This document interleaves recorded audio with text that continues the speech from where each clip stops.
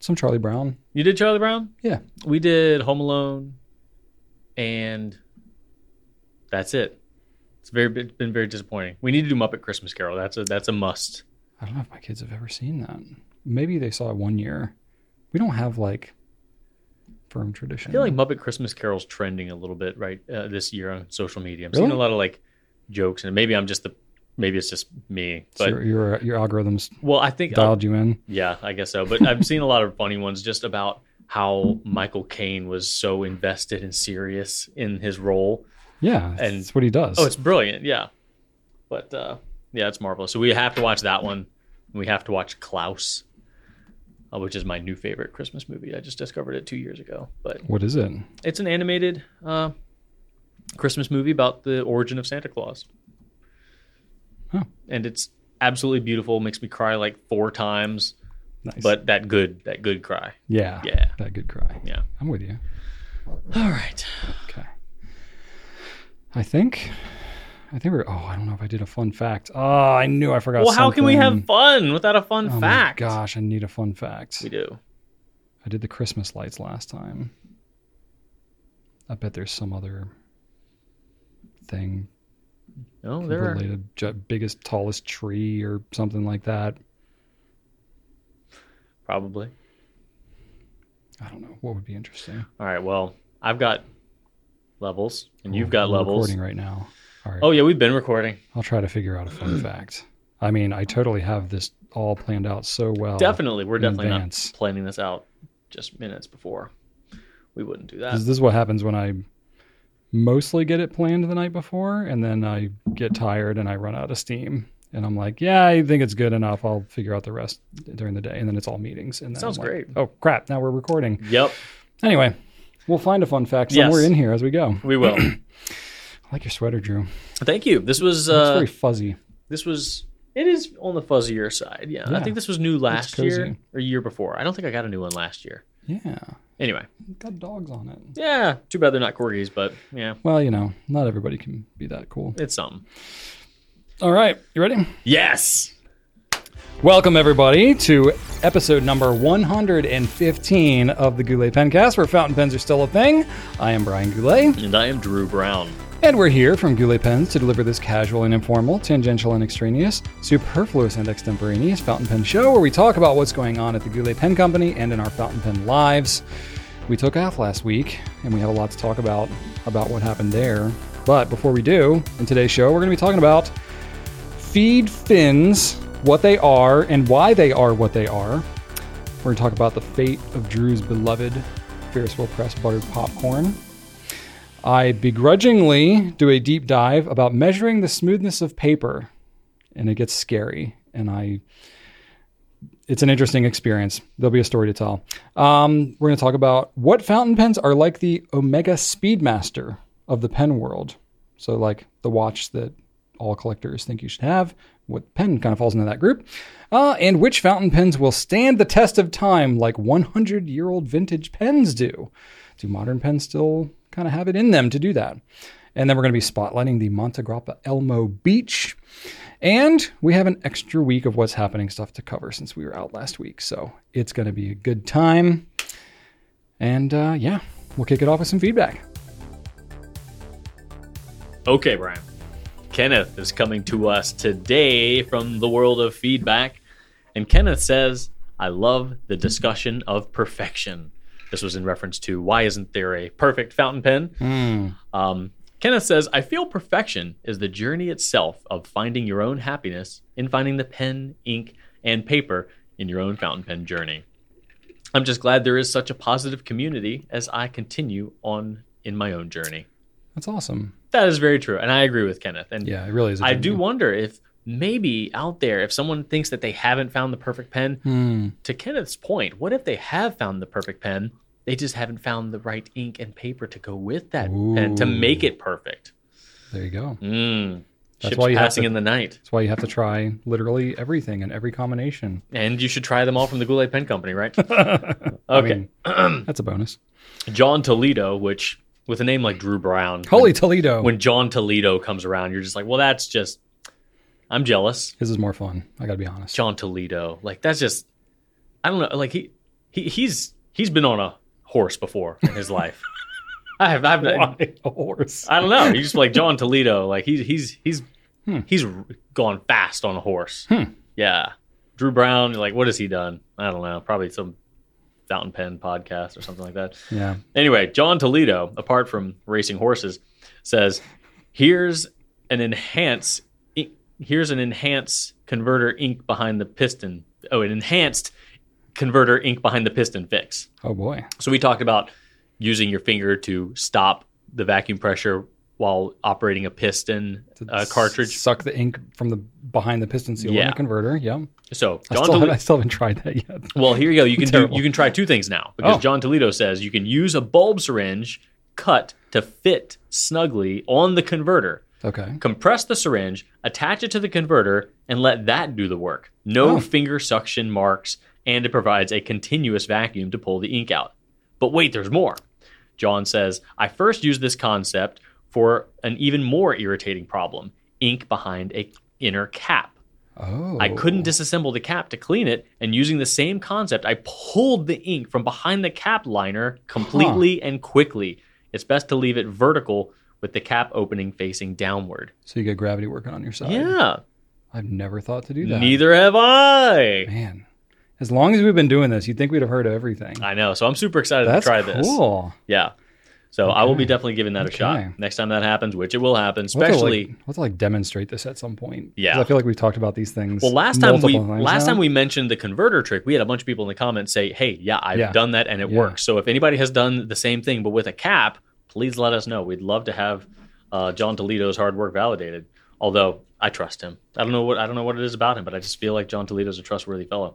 I like how we went from being on a horse to racing horses. Just in your I told you he's gone fast on a horse, so he had a purpose. He's not just doing it all willy nilly. John Toledo, the horse racer. Yeah, he's got purpose. So Red Moon Venus is rounding us out with feedback today and saying you are not alone. Talking to me specifically about my cereal box woes. Despite all the efforts my husband and I put towards raising our kids properly, these three wild animals still forage into cereal boxes like they were famished wolverines. Never a properly opened cardboard box in our pantry. Just shreds of sorry packages. Oh, man. So Red Moon Venus gets it. Yep. 3 times 3. Wow. So you don't have a chance. You don't stand a chance with 3. Yeah. You're outnumbered. I'm sorry, but that's I do appreciate being seen. Yep. So thank you for that. Yep. I always know before when the cereal box is done, before I break it down for recycling, got to turn it upside down, empty out all the little cereal bits in the bottom of the box. All the stale pieces. Mm-hmm. Yep.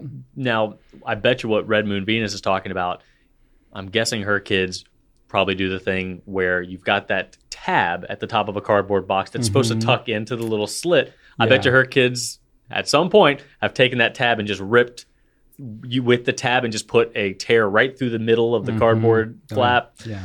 Oh man. So you can't even close the cardboard. Not like now, and I know that closing the cardboard does not seal in air, but it makes for a more tidy appearance. It keeps like dust and other things in the atmosphere from falling and into if you the had bag. a whole pantry full of like cardboard boxes that were just open and not closed at all, like come on now, that just looks what else upsetting. happens other than the haphazardly open cereal box is when the bag is not like attempted to be closed or rolled up or anything, and it's basically just like an open bag of cereal sitting inside a flimsy cardboard box, and you're crushing. Like, this is just going to get stale so fast.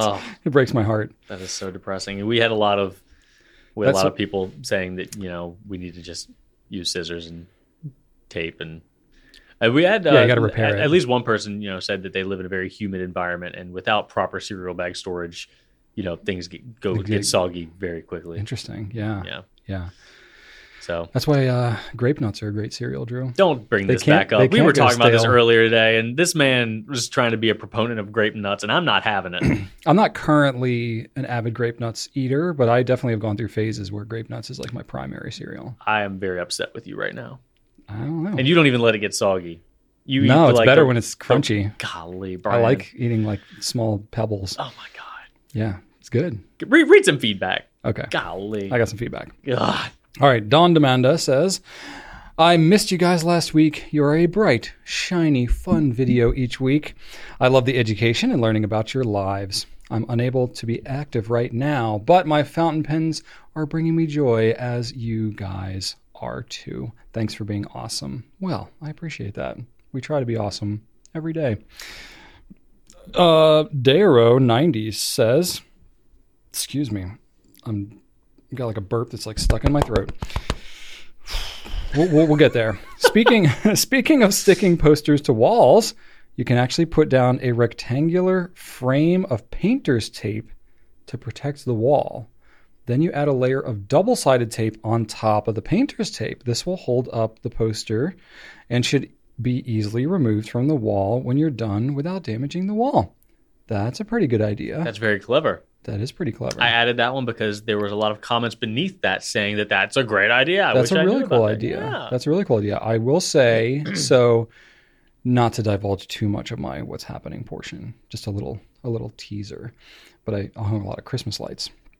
That was part of my adventures. So in doing so, I was looking at all kinds of command hooks and various A lot of people said things. poster command strips. I discovered I had some of those. Ah! Didn't even realize it. Great. I had some. So I had already hung up Ellie's poster with that blue tacky stuff that crumpled the edges of the poster, and it's probably not going to hold. But yeah, the poster strips. So I feel like it's kind of an expensive way to go. So if you're like covering the room in posters, like I feel is going to happen as my kids get more into their teenage years probably. But for right now, it's like a couple of posters in the room. I can swing that. But the painter's tape trick is cool because like I have all that stuff already. I got a lot of painter's tape. Yeah, it's like a frame for whatever the heck you want to stick to your wall. Yeah. It doesn't even have to be a frame, really. Like it just... You just do corners, yeah. Yeah, you can just do it wherever you're just putting the tape. A barrier, yeah, between the drywall and the paper. Yeah. Smart. I like it. Cool. Learning things. I like how y'all are like our chat GPT. We can just put stuff out there and eventually get an answer. All right. Dacia Johnson says, Brian and Drew, this is the second pencast I found. Haven't gone back and listened to past episodes. Oh, so like second of our pencast, not like second of all podcasts. Because I'm like, that's kind of amazing if we're the second one you found at all. Anyway, okay, haven't gone back and listened to past episodes, which I plan to. Brian's comment on cyber insurance made me smile. I work as a finance manager for a technology company. Cyber insurance is a real need and jumped in cost this year. We went through the same cringes when we heard the increase. Kudos to you guys for going through that, and thank you for mentioning that. There you go. Yeah, we have had cyber liability insurance for a couple of years, and it doubled in price from year 1 to year 2, and then doubled again from year 2 to year 3. And then we shopped around and got a much cheaper rate. So shop around.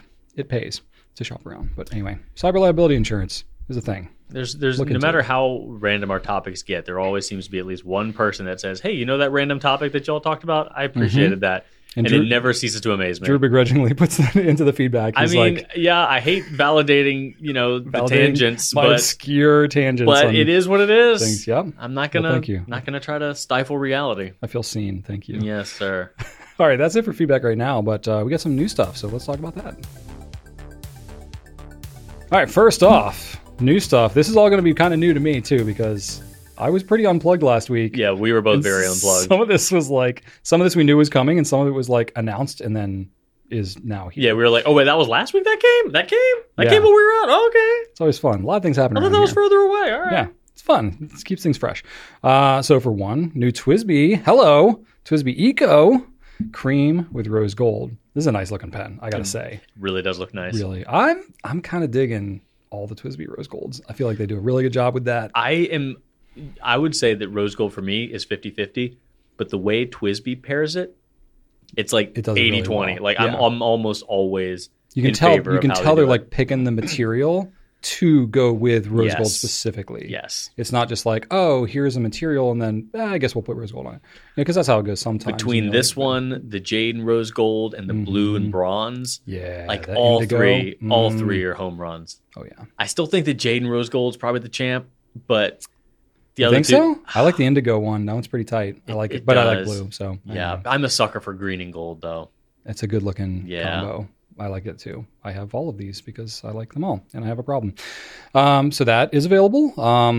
Same nib breakdown, I believe, extra fine through broad plus stub. I think so. And it is $49.99. So the rose gold Twisbees are a little bit more. I think all of the ecos are either 50, maybe 60, the indigo. I can't remember, but you're going to pay a little more for those, but still, for what you're getting, it's a really, really reasonably priced pen.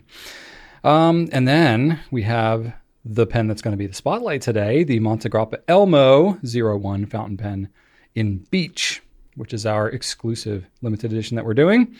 And yeah, it's a pretty tight looking pen. It's I'm amazing. not gonna lie, it looks kind of awesome. Haven't seen anything like it. And no better time to launch a beach themed pen than in December during the holidays. So why not? Anyway, so we'll show you more about that. It's 316, but it's Montegrappa's, I'll call it more of their entry level, but their entry is a pretty strong entry. It's a great pen. So we'll show you that more in a minute. And then the pen that we talked about a lot and then didn't talk about at all because we ran out of them right away is the Magna Carta Mag 600 with that Flex nib, that Flex 14K nib. We had the opportunity not only to restock on some of the black ones, but then we got some exclusives, which Magna Carta is not like widely available anyway, but you know, they give us the chance to do one really truly exclusive for us, a red and gold and a green and gold. And they look pretty tight. And it's like, okay, I guess it's sort of holiday themed thing, but like whatever. It's just a good looking, they're good looking colors. And same price, $350 for those. So same great nib, but if you want something more colorful than plain black, same gold trim and everything, but you get some very interesting materials like swirly, lots of chatoyance and stuff like that. So it'll be a numbered edition. I think we're doing, I don't remember how many we're doing, 50 of each, I think. I don't recall. It'll be on the site, on the page.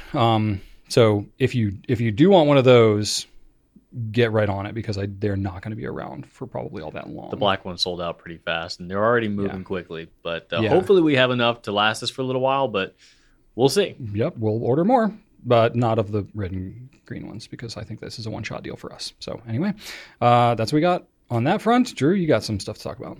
Brian, we have a new exclusive Benu Euphoria.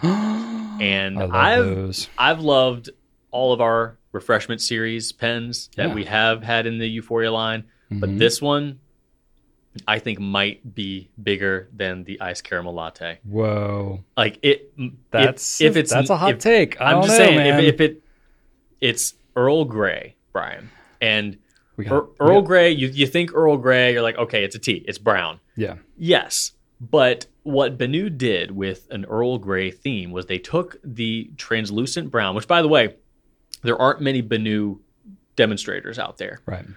This one, I think, is more demonstratory than most of the Benus that I've seen. Yeah, because normally there's like a lot of depth in the material, but you're not like seeing through. Yeah, seeing through to the You inside. can see through a good portion of it. However, it's not just transparent brown. It's got a transparent amber to it, yes, and it's beautiful. However, they went with the tea and the tea leaf theme. So you got that transparent amber, but then you also have tea leaves in it. Actual tea leaves. They put the actual tea leaves in. It's like a talisman thing that they usually do. They try and put bits of whatever the thing is, but they did that for They did with the Euphoria. There are because they they tried to do actual sprinkles in the confetti milkshake. The actual sprinkles didn't work, but this time they got the actual tea leaves to work. So there is actual tea leaves from Earl Grey tea in these pens, and they have the lavender in there that Earl Grey contains, and they've also got some gold sparkles and some purple. It's a beautiful, beautiful design. It looks really awesome. It's just incredible. I think you're going to love it. So take a look. We'll be showing you pictures right now, but there's plenty more online. It almost looks like a tortoise kind of like material. That in a way. It's like a vintagey kind of like amber translucent kind of a thing. In a way, honestly, reminds me of that. Honestly, it looks like tea with tea leaves floating around in it. It's Benu really slammed it with this one. They did. I was just shocked. I knew it was going to be good. I did not know it was going to be this good. So enjoy that. Sailor is coming out with some more Dipton inks and pens. It kind of like they did with the shimmer inks that were released several months ago.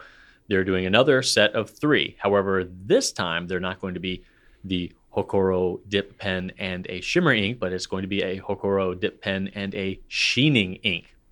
So we've got 3 different heavy-duty sheening inks paired with 3 Hokuro Fude dip nibs. We've got a black, a green, and a blue. The dark gray, I guess. It's Dark Cave is the blackish grayish, littly bluey one. Ripe Fig is green, and Blue Flame is very, very blue. All 3, though, have a heavy sheen component, specifically the Ripe Fig and the Blue Flame. Now, we're talking like up there with nitrogen levels of sheen, like a ton of sheen. And again, Sailor says that these are for dip pens only. A dip ton. So a dip ton of sheen, yes. But Sailor says that these are for dip pens only. So officially, you are to be using them with the Hokuro dip nib. Unofficially, do with them as you see fit, but don't think that you're going to come complaining to Sailor if something goes wrong. But, we've tested them. It's got a lot of sheen. So, I mean, they're not what I would call low maintenance inks. They've got a lot of stuff in them, but there's also nitrogen. So, take that for what it is. So the 20 mil bottle of ink by itself is $24 if you just want those inks. With a smaller volume of ink and the pen, those are $29, and you get them both. So the sets are limited, but the bottles themselves are not. So those are available now. Pick them up if you want. And then I've got one more thing to mention, and it is the Voyager. Yes, the Visconti Voyager Mariposa. Those are fountain pens that are going to be selling for $796. The Voyager is a model that we've had before. This one's a bit different, though. It has a new engraved center band, and we've got 2 colors, both done in the U.S. by Jonathan Brooks of the Carolina Pen Company. If you've seen Jonathan's resins before, you know that they're always good. These 2 are no exceptions. One is Painted Beauty. The other is Malachite. Both look quite lovely. Both are U.S. exclusives. So those were done in coordination with the U.S. distributor of Visconti here in the U.S. and then Jonathan Brooks himself. Those are, you've got the 14 karat in-house Visconti nib, and they are power filler pens. I believe it's just the single power filler, no ink window on those. Yeah, so just the regular power filler on those. They're available now as well. It's just those 2 colors, and they look tight. They do look very nice. So Jonathan doesn't make anything ugly. No, he doesn't. That's not his bag. Yeah. All right. That's the new stuff, Brian. You ready for Q&A? I'm more than ready for Q&A. Are you actually ready, though? Not at all, but let's go. All right, let's do it. Robert is bringing us the Q&A to kick things off today. Hi, Robert. Robert says, hi, guys. Hi. Hi, Robert. What do ribs do on feeds besides break? Ha! It seems most pen feeds have horizontal ribs, but some have none. Example, Lamy, Platinum Preppy. And my Diplomat Magnum has vertical ribs. How can something on the underside of the feed change the ink flow down the nib on the top? How did designers figure out what's best? And why aren't they different for different nib sizes that have different ink flow requirements? Have you ever heard them called ribs before? No, this is new. I have not. This is new. But it kind of makes sense. Yeah. I call them fins. I say fins. But ribs makes just as much sense. It's ribbed. What about baffles? Baffles? Sure. Kind of. They're not enclosed. Baffles are always enclosed, aren't they? It's a good question. I don't know if baffles are required to be enclosed to be considered baffles. I like that word. Baffle. That's a fun word. It is a good word. Why is it baffle, but if you change the B to a W, it's waffle? Why isn't it waffle? Or baffle? I don't know. These are the questions we should be answering. This is a Goulet family dinner conversation that happens right here. My kids bring these kinds of things up all the time. See, me and Archer would talk about this, and Shannon would have exactly 15 seconds before she told us to shut up and talk about something else. She has no patience for nonsense talk. Oh, man. You should come to our house. This is like the entire dinner conversation is stuff like this. She'll entertain it for a little while, but once it gets to be really dumb, she's like, nope, stop. I bet that doesn't take long. No, it doesn't. Okay, so let's talk about feeds, right? So there's basically one function of a feed, right? Fountain pens, as Richard Bender has famously said, and I love his phraseology of it, fountain pens are just a controlled leak. And the feed is really what is controlling that leak. So there's air that has to flow into the ink chamber as the ink is flowing down the feed and then onto the nib and onto the paper. So the feed and the overall feed design, there's some aesthetic to it, but ultimately the function of it is it has to have the right balance of ink flow and air interchange. If you have too much air going in, then the ink is going to just dump out of the pen. If you don't have enough, the ink is not going to want to come out of the pen. It's going to be stingy and it's not going to write. So it's a very, very fine balance that's measured in like hundreds and thousands of whatever. My favorite analogy is millimeters and these types of things. My favorite analogy is when you have a straw in water and you plug the top of the straw, pull it out of the water, you still got straw in there. Exactly. And nothing drips out. Yep. Unless you touch it to like a paper towel. Mm-hmm. If you touch it to a paper towel, the whole thing like just soaks it up. Yeah, because air is going into the end of the straw as the water's flowing out of it, right? That's essentially the basic principle behind what's happening in a fountain pen. So it's that surface tension of the water that's allowing the process of capillary action to allow it to flow through the feed. So the feed in the part that you can't see, the underside, the top of the top side of the feed that mates up to the underside of the nib, so that's completely out of view, that has what's called the feed channel. That's where your ink is actually flowing through. So from the ink reservoir, it's then flowing through that channel in the feed, and then it's mating up to the back of the nib, and it flows down the slit of the nib, and that's the delivery system that's happening. It's common to see an ink channel on top of the nib and then an air channel below the nib. Yes. There's a lot of different designs to different feeds. Not always, but most fountain pens, I would say, you're going to have the air, and thus when you're filling the pen too, it's going to be filling through that filler hole that's on the underside of the feed, and then it's flowing out of the part that you can't see, which mates up to the back of the nib.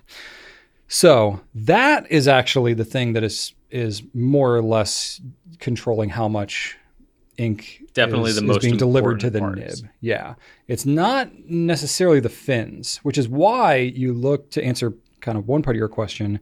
You look at things like Lamy or the Preppy, or, there's a number of different pens that I'm trying to recall off the top of my head, but I can't. There's a number of different pens that don't have any fins. Falcon. Pilot Falcon. Yep. M90. That one comes to mind.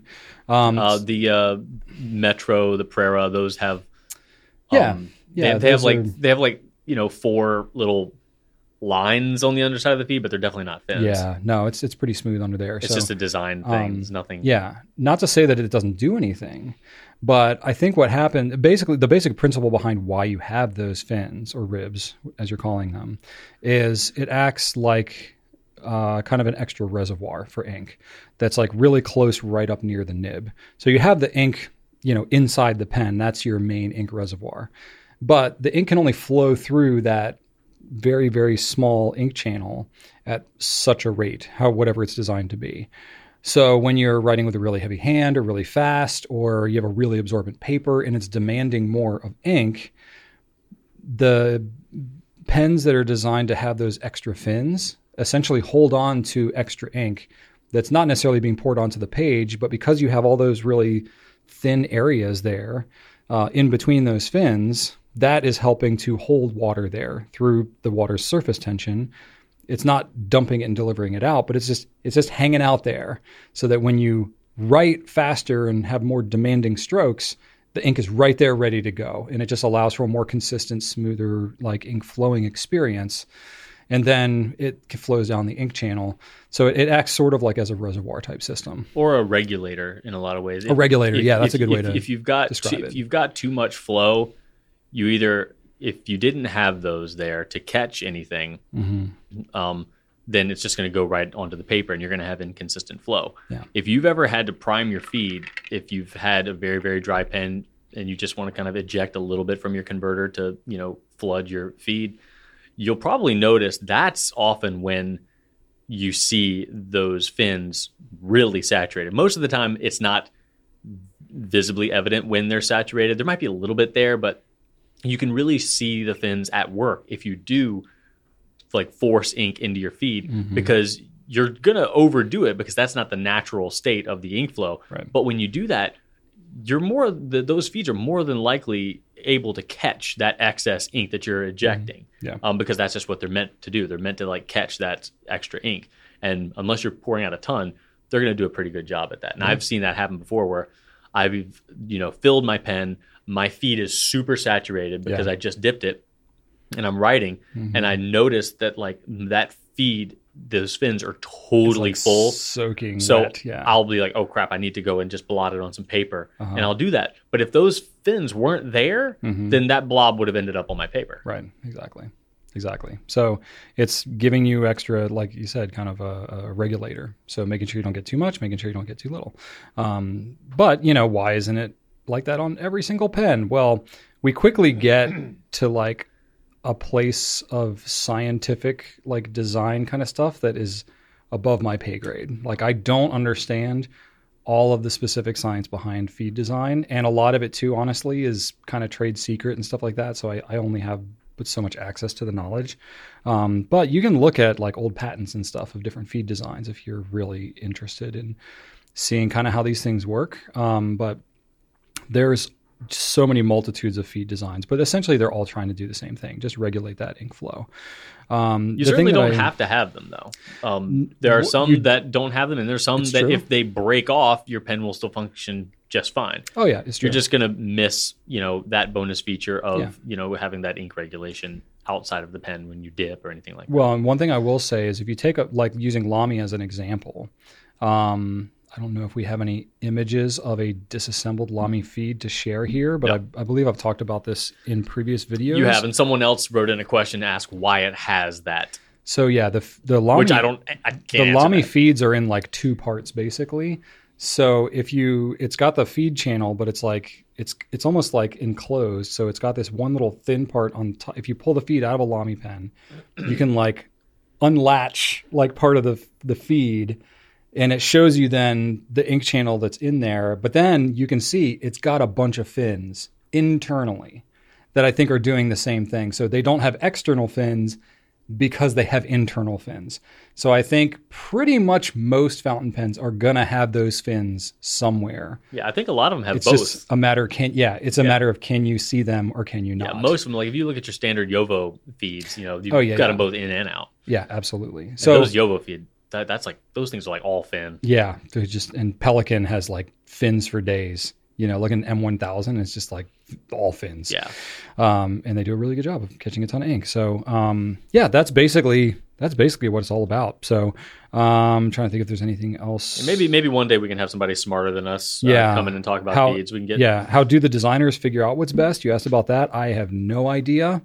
They are really good at what they do, and they probably, honestly, feed designs and patents go back to like the very beginning of fountain pen technology. So you're like 150 years probably. And there's probably just a zillion of designs that have come out, and it's trial and error with a lot of science. And that's kind of how it works. And there are a couple designers that have designed their own feeds. So I don't know if you see Ian Schoen at a pen show, maybe you can ask him. But we haven't yet done that. So that's maybe he would share some. Perhaps. He probably doesn't have like as much of a stake in the trade secrets of feed design. No, he's very transparent about his design work. But we'll see. So anyway, but the last thing you asked about here is like, do they have different ink flow requirements for different nib sizes? And the answer is like yes and no. This is something that like we've talked to like Philip at TWSBI, and he says like for the extra fine and fine nibs, they can use the same feed, and the like medium and broad and stubs use a different one. So if you are nib swapping and stuff like that, there's going to be you can't even see it with your naked eye, nor is it labeled or anything like that. But he says it does kind of make a difference. And he had been doing this at TWSBI for a long time before we knew that was happening. Oh yeah. It came up and we were asking him like, and he's like, oh yeah, I do that. And we're like, wait, what? Really? Yeah. We had no idea. So I wouldn't be surprised if it's something that a lot of other manufacturers are doing. Exactly. They're just like, and honestly, when we ask them about it, they're just like, why do you even care? Like, why do you want to know? Because it's like so nerdy to get into this stuff, but it kind of is cool. I don't know. It helps to know, I guess, but ultimately you just like want your pen to work. But, so yes, I know it happens, but I don't know like I don't think it's like every nib size has its own feed.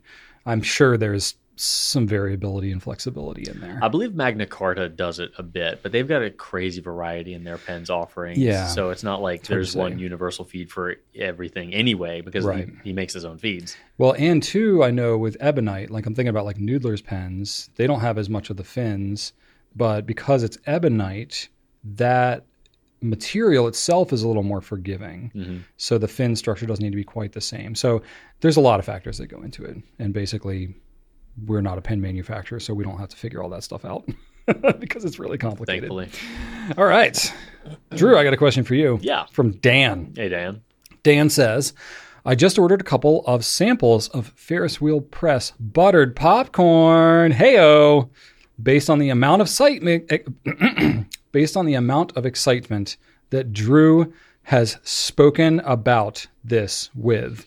Double preposition, but was sad to see that there are no bottles of it available. Drew, it's your fault. It feels like a repeat of my sadness in trying a sample of Pelican Golden Barrel, enjoying it, and finding out it was a limited edition. So, was not available by the time that I tried it. And looking at the Ferris Wheel Press lineup, I feel like there are way fewer colors available than the amount of colors that I have heard mentioned on the Pencast. So, Drew, why are you a liar, is what he's saying. Not really. I know they have several product lines, but can you provide any information to explain when we can tell what inks are limited in nature and what ones might be available for an extended period? Well, explain yourself. Let me first say, yes, Golden Barrel was popular. It went away. Diamine Golden Sands is a great alternative, as is Robert Oster Aussie Liquid Gold. Those are both fantastic. Fantastic, yes. Let me then say that we're going to pour one out for buttered popcorn because... Oh, it's okay, Drew. Okay. It's okay. Hang on. You can do it. You can do it.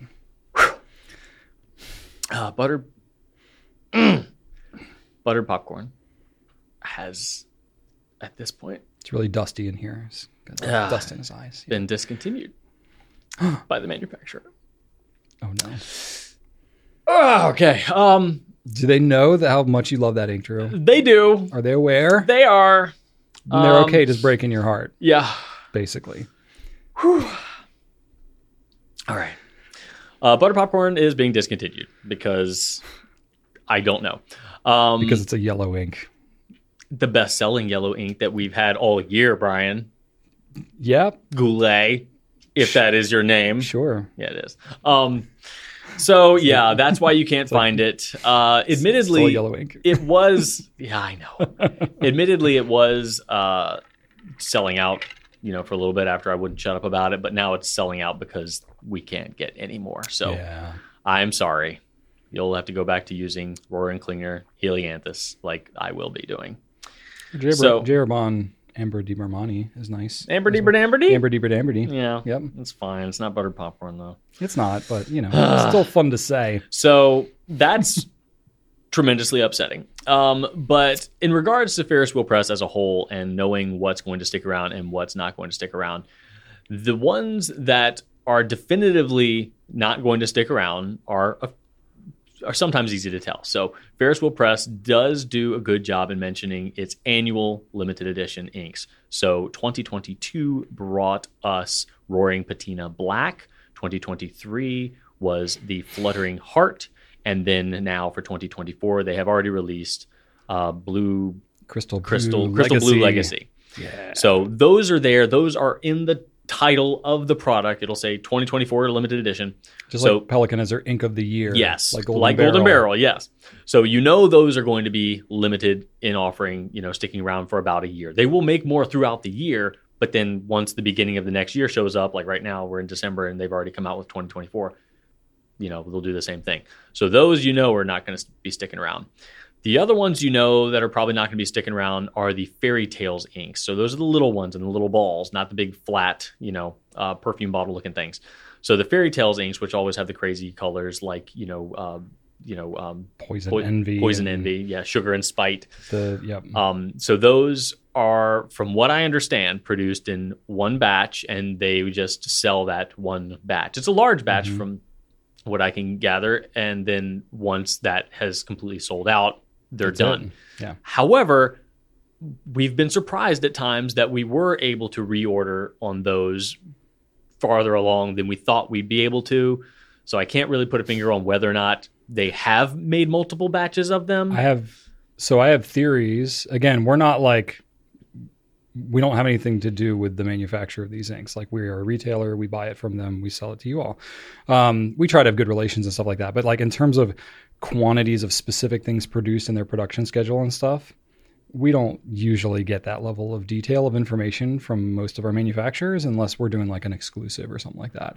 But what happens with these types of like single batch type things, because we've done this ourselves with even like some of our Sailor Northern Lights pens and stuff like that we've done in the past, you know, we will have it in a single batch. And if it doesn't sell well, we'll have it for a really long time because nobody's buying it. But if it sells really well, then we'll be like, oh, well, we can reorder it, but there's minimums you have to meet to reorder it. So if the demand is really high and we feel like we can sell another round of it and we have the availability to do that, we'll get another round of it. And guess what? It'll be available longer. But if it falls somewhere in the middle to where it doesn't blow it out and then you reorder and it just continues to sell like gangbusters, but it doesn't like trickle on for years and years, if it's popular enough to not drag on forever, but not so popular that it's worth reordering, that's where you end up with situations like buttered popcorn, where they probably did a batch of it. They probably didn't have enough demand to continue doing more batches of it. They've had buttered popcorn for years, though. Have they? They have buttered popcorn since they made the giant grenade-shaped bottles. So maybe this probably isn't the original batch then. No, it's definitely not. Okay. Like I have my buttered popcorn is in one of the old school like. Oh really? You got a big one? Because they had like the smaller orb ones, but bigger. Yeah, the ones that came like that design. The one like that came in the bag. 80 mil? It came in like a velvet bag. Yeah, I have some old ones like that. Yeah, do that's they what make those. They don't make those anymore, do they? No. They changed the bottle. So they've been doing buttered popcorn for a while. Okay. If you remember when we first carried Ferris Wheel Press, somebody really wanted to carry buttered popcorn in our initial offering, but no one listened to him. So he had to stop. He had to keep talking about it. It's true. You know, so I don't know. But now knowing the fate, it would have knowing the fate, we should have gotten started sooner. It would have just sold out that much quicker and died that much earlier. I don't know. Anyway, it made a difference. Fairy Tales Ink's usually going to sell out pretty quick. But to be perfectly honest, sometimes we are also surprised that we can no longer order a certain Ferris wheel. Many times we are very surprised. Many times we go to reorder something and find out that we can no longer reorder it. So, because keep in mind, like, not knocking on Ferris Wheel Press or any of our manufacturers, they got a lot going on. We are one of, I don't even know how many retailers that they sell through. Plus, they sell on their own website. They can't keep track of the sales rate of every single individual product. And who knows? They might have had more of this on order. There might have been something at the factory. They had a problem with it. They had whatever. They may have planned to continue to reorder it, but hit a snag and now they can't get it. And by the time they find all that out, they've sold through most of their stock. And guess what? Retailers go to reorder it and they're like, we don't have any more. We can't get it. It's now discontinued. That happens all the time in the retail world. We often don't find out about things being discontinued until we go to reorder it like normal. And they're like, yeah, we don't have any more. And we don't know if we're going to get any more, blah, blah, blah, blah, blah, blah. And then we find out eventually like, okay, this is it. It's discontinued now. And we're like, great. We have broads left and that's it. So do we announce that it's discontinued? Do we not? Do we not? And Ferris Wheel Press is a little bit differently because they definitely do have a marketing focus on new limited edition inks. Sure. They like to, create new stuff very, very frequently. Their launch schedule is, for any company, leagues and bounds. Leagues and bounds. Leaps and bounds ahead of any other ink brand as far as their release schedule. So they are going to probably drop more off their line at a greater rate than other ink brands. That's just kind of their strategy. But to be fair, I looked on their website. They really don't use the word limited edition. No, they don't. Pretty much anywhere. No. So to even know, and you look at their website, they have a lot of stuff that's out of stock and says sold out. Yeah. But it's not clear if they're going to have any more of it or whatever. So your guess is kind of as good as ours. Yeah, that's really the short Sometimes. answer. I hate to say that. Maybe we can try to like ask them about this kind of stuff and nail down more specifics. Or for sure, there's times, not even just with Ferris Wheel Press, but there's probably times where we could do a better job of keeping our product pages on our websites up to date if we know something's being discontinued, but it's not yet.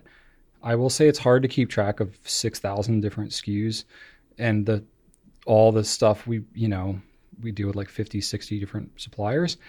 That can get very complicated in terms of trying to keep up with all the different ins and outs of specific products and which ones are going to be available for how long and all that kind of stuff.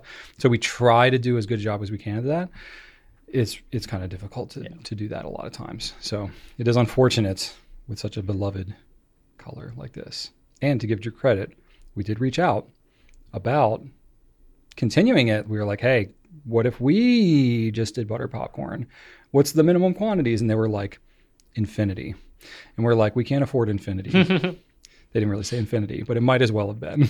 We did the math on it and it was like, oh, this is going to be like a 5-year supply or something crazy. We were like, there's no way, even it being as popular yellow as it is, there's no way this makes any sense. Like you said, it's still yellow. Like if it didn't make sense for them as the manufacturer to sell through all their retailers, it's probably not going to make sense for just us as one retailer to be the sole people carrying that ink. But it's a very sad reality. But hey, you never know. If a groundswell of interest comes up and I'm not going to say go pester them because that's not the right thing to do. But who knows? If you feel it so inclined, if there's a groundswell of interest in this ink and the demand is there, I'm sure they're not ideologically opposed to carrying it again. But it's hard. Yellow inks as a whole are just not nearly as popular as any other ink color. Yeah. Okay, let's move on, Brian. Okay. Sorry. Thank you, Drew, for powering through that question. Oh my gosh. And then we lead right into the one about the paper smoothness. Yeah, I'm sorry. You've done something bad. Your soul is going to die on this question, Drew. All right, well, everybody can blame Dawn for this because Dawn says, have all the questions about pens been answered? No, Dawn, you should have asked about pens. You would think so. Anyway, Dawn goes on to say, if so, here's a question about paper. Is there a way to objectively define or measure smoothness of paper? And it wouldn't hurt to review paper weight measurement. Dawn, did you ask for 1,000 pages of Brian's notes? Because I did a deep dive. That's what you're going to get. I did a deep dive, and I knew getting into it that this was going to be a deep dive. But what ended up happening was sometimes when I do these deep dives, I feel sort of like a spelunker. Don't deep dive on deep dives. Who's like going into a cave. Oh my God. And I'm usually like, I don't know exactly where this cave is going to go, but I know it's got to end somewhere. I may not choose to go all the way down into the cave, but I can feel my way around. This cave, I feel like just opened up into the abyss, and I was like hanging by my tether to the surface. And I was just free floating in the darkness. Like, where is the bottom? Where are the walls? There's nothing to grab onto. I can't tell what's happening. It was very scary. About paperweight measurement? Yeah. This is where I was like, oh, here's this little hole in the desert. That's what it seems like. Let me poke my head down into it. Oh, no. I'm sure I'll see some things that I'll sort of recognize. Into the crevasse. Into the crevasse? Sure, I'll crawl down into the crevasse. This crevasse had no end to it. So I will warn you, if you are going to research this, it gets very technical, very fast. I'm talking like first entry on Google was like an academic paper with measurements in terms and formulas that I didn't recognize or understand. And I usually try to broaden my knowledge and at least get a basic understanding of what's happening. And I feel like I had a difficult time doing that with all this. And I spent probably a solid hour and a half researching this stuff, reading spending an hour and a half on the preamble of this question. Academic papers. I am, because I'm afraid to get into the meat of the answer. I even watched a YouTube video from somebody in the industry explaining these different types of tests that they do. And it was so boring. So boring. Oh, anyway. You told me about this. You said, how many views did this video have? 70. 70 views on this 5-month-old video. All right. It was a 26-minute video. Man. It was like a part 1 too, so it's who knows. God. Anyway, so to answer some of the basics, I didn't even get into paper weight measurement. I didn't prepare anything for that. I was so spent mentally by the time I researched what I did for this question. I didn't even remember you asked that until Drew just read it again right now, and I'm like, paper weight measurement is grams per square meter. If you had a square meter of paper, that's how much it would weigh. Yeah. There you go. All right. Yeah, that's fair. There's also pound weight, which is different. We don't use that. That's a whole other deep dive that I cannot. You cannot do this to me. You cannot couple two questions like this together. Someone else had the audacity to ask questions like, what's one pen you couldn't live without? Don't overcomplicate it. I just want to know one pen. I'm like, I'm not going to answer this one. Yeah. Don't overcomplicate it. I can overcomplicate anything. It's like what a do gift. What do you do? Have you not watched one of these It's before? like a gift that I have. Come on. Anyway, okay. Smoothness of paper. The very short answer to your question is yes. There is a way to objectively define and measure the smoothness of paper. However, it's complicated. It's complicated to calculate. It's complicated to measure. And even the final measurement, I didn't even understand the units that they were measuring. I didn't even understand like how to interpret what the final output was from these tests. You know what I do to gauge smoothness? How? Put my face on it. I mean, that's not an objective way, but it's a subjective way. Yeah, that's feel like that's the best way I can measure Okay. smoothness. Yeah, Yeah. put my face on it. You would think it's paper. You just like it's smooth. You can like feel it with your fingers. Like how smooth does that feel? Or your face. But if you're talking about objectively measuring, the problem with objectively measuring something like paper smoothness is it's very, very small, what you're trying to measure. It's like, imagine a topographical landscape like mountains and hills and valleys and stuff like that. If you go zoom in close enough on a piece of paper, that's what gives you smoothness or texture, roughness, is hills and valleys, undulations on the surface of paper. Oh, undulations. Yeah, you like that? I do. I like that word. I kind of do. I also kind of don't, because Andrzej Sapkowski, the writer of the Witcher books, used that word a lot in his books. Really? It's a fun word to use. Yeah, but he used it when he's describing like nasty monsters and stuff. Oh. Like undulating tentacles and like eyeball bulgy. Like there's yeah, it wasn't pleasant. Some things shouldn't undulate. I'm wondering if undulating doesn't mean like going up and down. Yeah, I think it could also mean like changing in. It could also mean like texture. It could also, I think, mean like kind of pulsing or pulsing. Oh, like maybe I don't fully understand. If, what that no, word no, means. going up and down, it makes sense. Yeah? Like, but like if something's like breathing, you know, that's undulating. Yeah, or throbbing. I don't know. Ugh, whatever. Your paper's not throbbing, but no, but whatever. So like a record needle, then. Yes. So exactly. like, so just like vinyl record has. So you could put a piece bumps. of paper on a record player and listen to it and be like, all right, this is very smooth. This is not smooth. So one of the forms of tests that they do is in effect similar to that. It's sort of like a scratch test. Listen to me. But it uses like a diamond tip with the scratch thing. The problem, and this is where this is where it got so deep and so scary. Even with a scratch test, literally the pressure from the thing that's used to make the scratch will change the measurement because it will compress the paper as it's dragging. So you can only do it once. So it's only certain types of papers and certain scenarios made of certain fibers and blah, blah, blah, blah, blah, blah. Very specific scenarios where that type of test is acceptable or accurate. And of course, that has its own units of measurement. Whereas there's other types of tests, some which involve lasers, bouncing laser light off of the paper and measuring things that I don't even understand enough to explain to get a sense of how basically rough or smooth the texture of the paper is. That's its own whole other process and whole other ways of measuring. And then the other one, I guess the more common one, is the Beck smoothness test, which uses air. It like has paper on a plate and it blows air somehow which then measures how the air moves between the texture of the... I don't even know. I spent so much time trying to understand these things. I couldn't even understand what these tests really did. But I know that they do exist. There's a number of different tests, and everything I was reading was like, it's really complicated.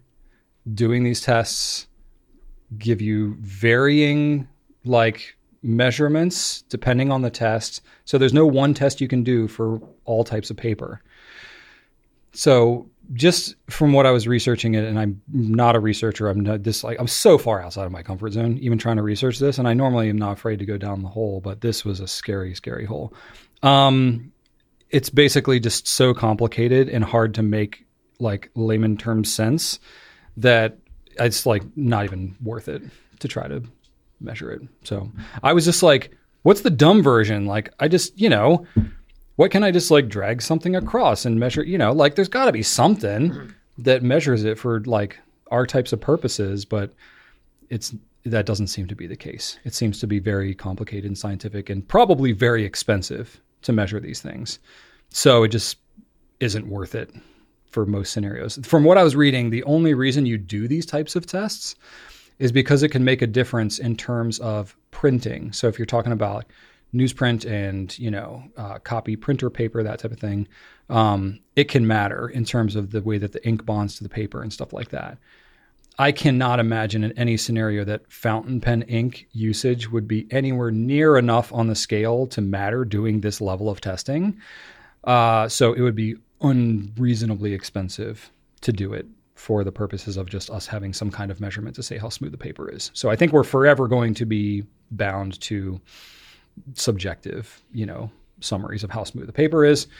But it definitely got my wheels turning in terms of like, what could we do to better explain or express something about how smooth the paper is? Going this route was certainly not the way to do it, though. So just because I did a bunch of research, I'll just look at my notes because this has all just been off the top of my head.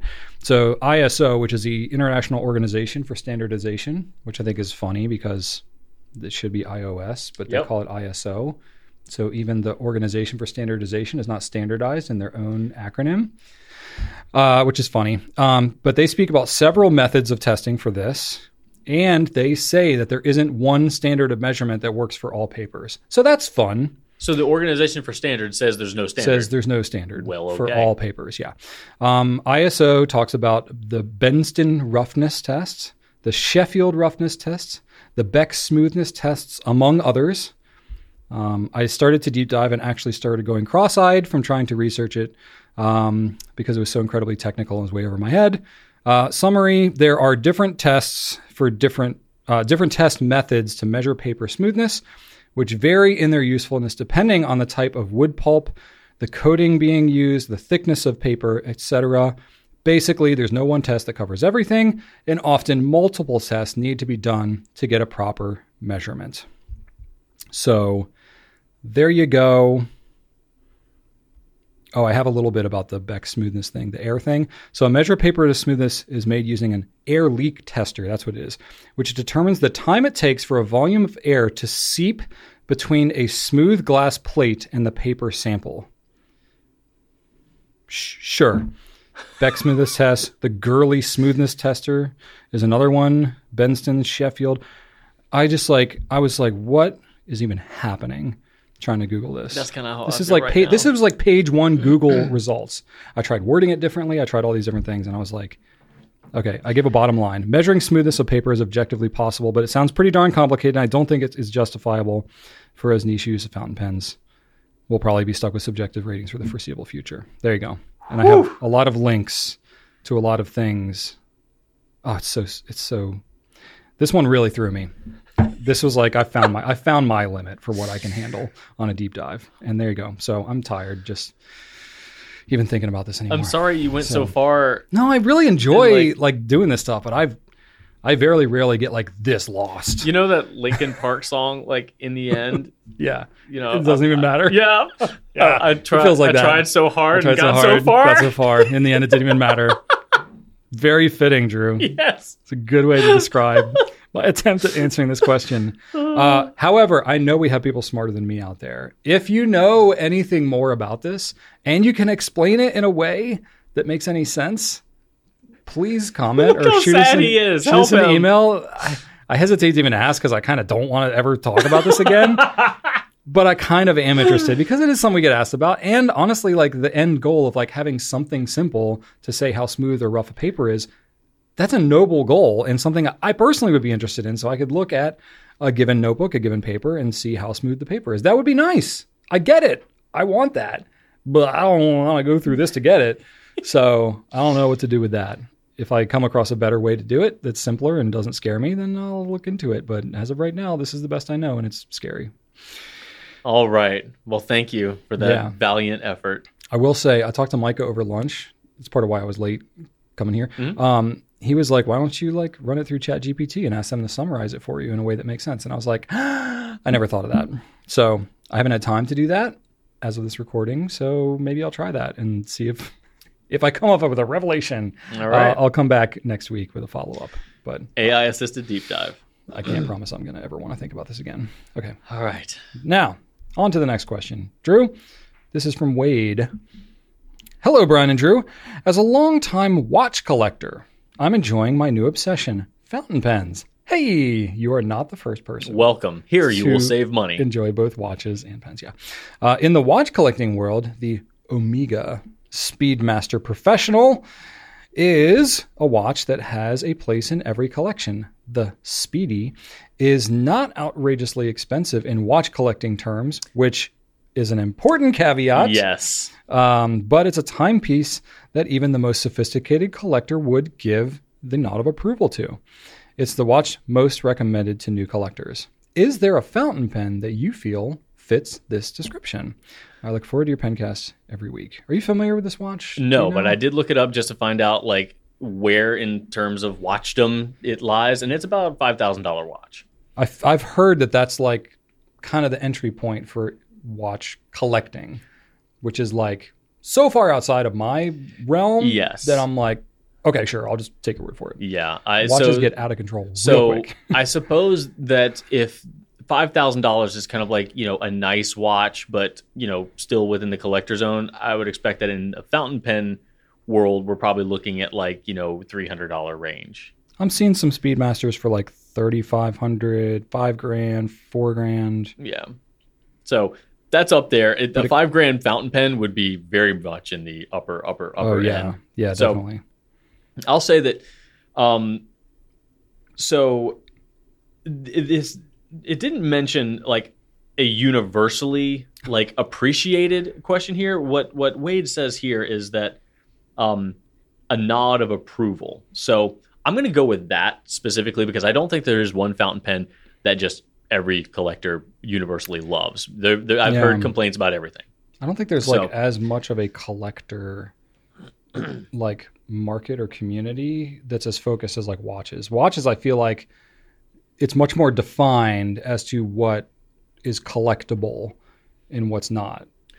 Fountain pens, I feel like, is way more just kind of wide open. Like you have fountain pens that can get expensive, but I don't think people are buying them and selling them as like kind of investments and stuff like you do in the watch world. I don't think so. Probably not. So I'm not in the watch world, so I wouldn't know. I definitely I know enough to be dangerous, but my most expensive watch is $300.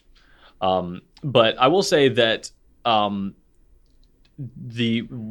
pens that a sophisticated collector would give the nod of approval to, I think that we can get there. Yeah, that's the spirit of the question. Yeah, so thinking about that, I would say that the Lamy 2000 is the first thing that pops into my mind. Mm-hmm. The Lamy 2000 has a lot of people who do not like the pen. They do not like the way it looks, or they think it's overrated.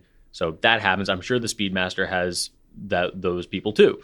However, I think that even those people would nod in approval of its impact to the industry and its ongoing appreciation within the community. So I think about, I would say the Vanishing Point, the Pilot Vanishing Point as well. Both of those two pens have been around since the 60s, and, the Lamy 2000 virtually identical. The Vanishing Point or the capless the internals are identical. Like the business end, that's pretty much the same as it always has been. Yeah. The externals have changed a bit. Yeah. But overall, they've stood the test of time, and I think that even someone who did not prefer them aesthetically or functionally would still nod in approval and saying like, "Hey, these are good pens." Yeah. Maybe not my pens. Like someone might not like the Beatles, but even if they're not your type of music, you're going to know people that know more about music than you do, and they like the Beatles, and you're going to look around and be like, "Well, everybody else likes the Beatles, so." Just because I don't like the Beatles doesn't mean that they're bad. Right. Like clearly they're good. Yeah. So, they're just not my thing. I think that acknowledged in exactly. this So world, even yeah. if the capless or the 2000 might not be one person's thing, I think they would look at the capless and the 2000 and nod in approval, saying like these are objectively good fountain pens. Yeah. Because if they were not, they would not be around for half a century. Yeah. So the 2000 and the Vanishing Point, I think it'd be hard to dispute that they would not get the nod of approval from most collectors. There's probably a lot of vintage stuff too that's not made anymore that would get a similar kind of nod. The J, the Esterbrook J, the Parker 51. Yeah. There's probably a number like Schaefer's and things like that, that would fall into that. I don't know if we classify those the same because they're not made anymore. Right. So, but they were around for so long. Yeah, if you argue, do speak to a fountain pen collector and you say like, hey, what about a Parker 51? What about an Esterbrook J? They're not going to be like, oh, ew, the 51. That's not really a fountain pen. Right. No, they're going to be like, yeah, the 51. That's solid. I don't like them, but like, absolutely, that is a good pen, great place to start. Like, if you're collecting vintage pens, those two pens, probably a great place to go. If you want to pick up a modern pen, that's probably going to be around for a good long while. The 2000, the Vanishing Point, probably a good place to Pretty start. Pretty solid. Yeah. Yeah. And that's probably where I would land. I think there's probably some more. Yeah, I had similar thoughts. Yeah. And so, if you want to go even lower on price, like more accessible, I said things like Lamy Safari, the Pilot Metropolitan, pretty much the most popular stuff that you hear people talking about all the time. They're like the workhorse pens that, The Safari definitely is polarizing. There are a lot of people that just hate the Safari. But the triangular grip and the clip it's a loud pen. But it's undeniably a incredibly popular and established pen. And it's been around since the 80s. It's a game changer. Yeah, like that pen has brought, along with the Metropolitan, I'd say, has brought more people into the hobby than probably any other fountain pen. At least today. The Preppy. I don't know. Preppy's been, Preppy's up there too. So like you got to respect those. Like, as far as collecting, these probably lie outside of the spirit of the question. You could argue, if you're like into collecting territory, you could argue that things like the Safari, the Metropolitan, all that are kind of left behind and forgotten about. So it's like, I don't think you would necessarily find those in most collectors' collections unless it was like, oh, this was one of my first pens and they have like some kind of sentimental tie to it. But if you're like deep into, collecting the Mikis or like limited edition monograppas or whatever it might be, that like the really high-end stuff that you could consider collecting, kind of like watches, you're probably not thinking about Safaris very often. So, but I don't know.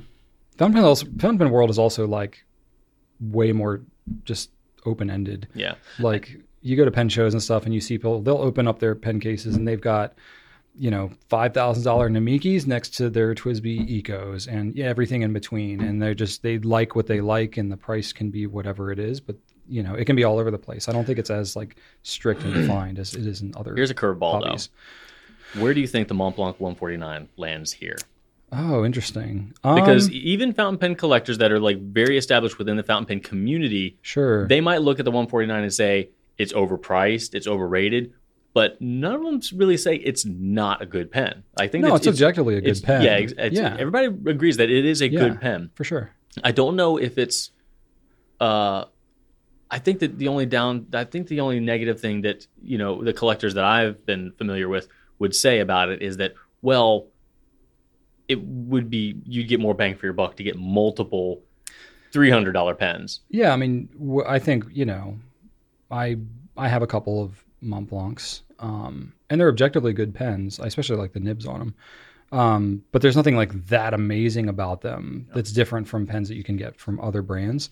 What you get is the recognition and the branding. Like the White Star, like if you give someone a Montblanc pen, just the kind of the average person, they're more likely to know what that is than most other pen brands. And there's a premium that you pay for that branding because they've marketed the living hell out of that brand. So they're getting paid a premium for the branding. So would you say that one is a more accurate comparison to the Speedmaster than, say, the Lamy 2000 or the Vanishing Point? I don't know, because I don't know where the Speedmaster falls in like the watch world well enough. I think maybe like me not knowing much about watches, Rolex is the brand that comes mind to most. But I also know that there's some very legit Rolexes that are like Rolex respected. would probably be the Mont Blanc of the watch world, wouldn't it? I would pose that as an offering. Yeah. But we know so I little don't know about the enough watch about industry. watches to say if that truly is the right matchup, but I feel like that's a pretty safe thing to say. Yeah. You know, like Montblanc makes really good products. Is everything they make worth every dollar you spend objectively as the product? Probably not. You know, because there's so much branding and stuff, and they do make all kinds of different crazy looking pens. But I would, you know, you could probably say that like that's kind of where maybe like Rolex would fall or something like that. Yeah, knowing what it's got little I such know. brand, it's got such branding. Yeah. That it's almost eponymous be- to fountain pen. Like Mont Blanc is to fountain pen as Rolex is to watch. I can say like ever since I got into this business and started telling people like, oh, I sell fountain pens. The two brands that come up the most from people that are not into fountain pens, they're like, oh, like Montblancs, you know, if they're kind of familiar, or they're like, oh, like Cross. That's if they have like a corporate thing, because Cross was so big in like the corporate gift world. Those are pretty much the only brands that most people know. If someone asks and then me, I'm like, oh no, like Pilot, and they're like, oh, Pilot, you know, Yeah. they know that from like G2s and stuff like that, but they have no idea about Namiki. And if all someone this other told me stuff. I collect nice watches, I'm gonna think Rolex. Yeah, Like someone would think Mont Blanc for you, being outside of that world. right. Me being outside Yeah, of because watches. it's got the branding. Yeah, yeah, I'm gonna. I mean, think how many Rolex. ads in, you know, whatever magazines, boating magazines and whatnot do you see like Rolex and all that in there? But are you going to see ads for the more niche kind of obscure brands? Probably not. You know, so it's probably similar. You're Yeah. paying for marketing in the same way you're paying for Mont Blanc's marketing. Yeah, you definitely are. Interesting. All right. And, yeah, That was an interesting big- question. yeah. Thank you. Yeah, cool. All right, we're gonna take it home. All right. Question number 5 comes to us from Carl. Mm. And we actually covered this a little bit in this last one. Carl says some vintage fountain pens are still going strong as much as 100 years later. Do you think today's modern pens will do so as well? If so, which ones will stand the test of time? Still going strong. How do you read into that?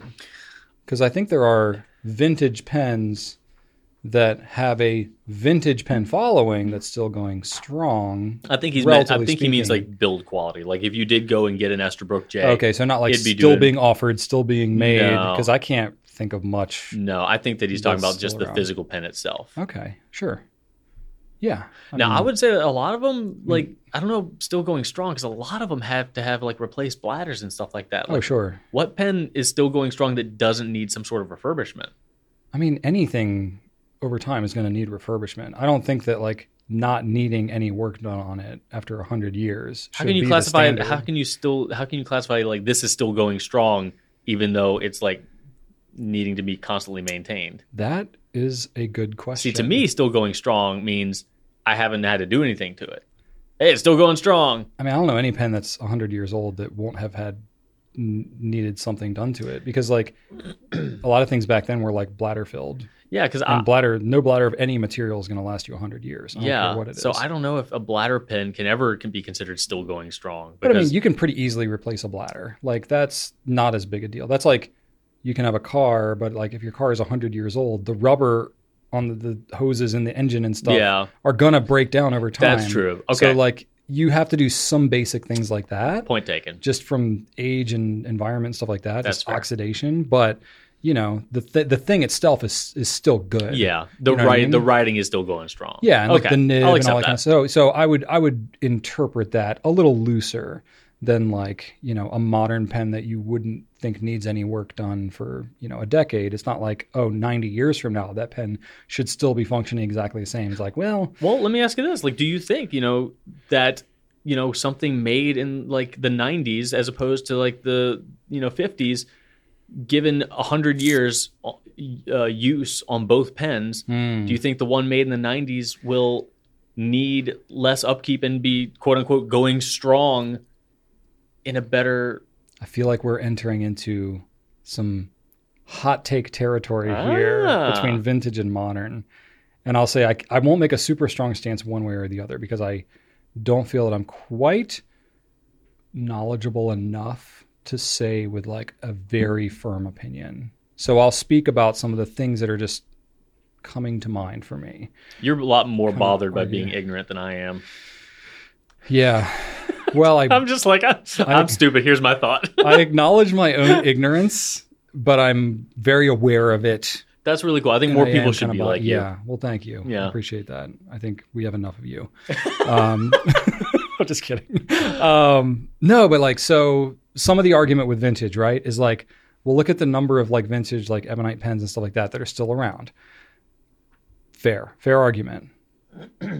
One point about that is how many of those pens were initially made and how many of them are still around? I think that's important because if you're like, yeah, well, there's like hundreds, tens of thousands or hundreds of thousands of these pens still around. But yeah, if you're like, yeah, but if there were 12 billion of them made, these are numbers I'm just making up. They made a lot of 51s. They made a lot of Parker 51s. So it's like, yeah, there's a lot of them around vintage wise, but proportionally there were a whole ton of them available. So were they really any better quality than other brands of pens? They were just more popular and more of them were made, so they're still around more. I can't answer that question without having all that information, but that is part of what comes to mind for me. Now, you can objectively look at a pen and say the build quality is really good. And, there are people that I will say, like in the vintage world, this is where like I know you have this experience too, Drew, especially if you go to like a pen show. You walk around to like one table and somebody's got some stuff and you're like, that person knows more about what's on this table than I will ever know in my life, no matter how hard I try. Going to a pen show is so humbling. You go to the next table over and it's something else in a different vertical. I don't even need to go to a table at a pen show to meet someone who knows more than me. It's crazy, right? It's so... It's very humbling. Yeah, it's very humbling. But for one, it's really cool because it shows just how much depth there is to this hobby, should you want to go there.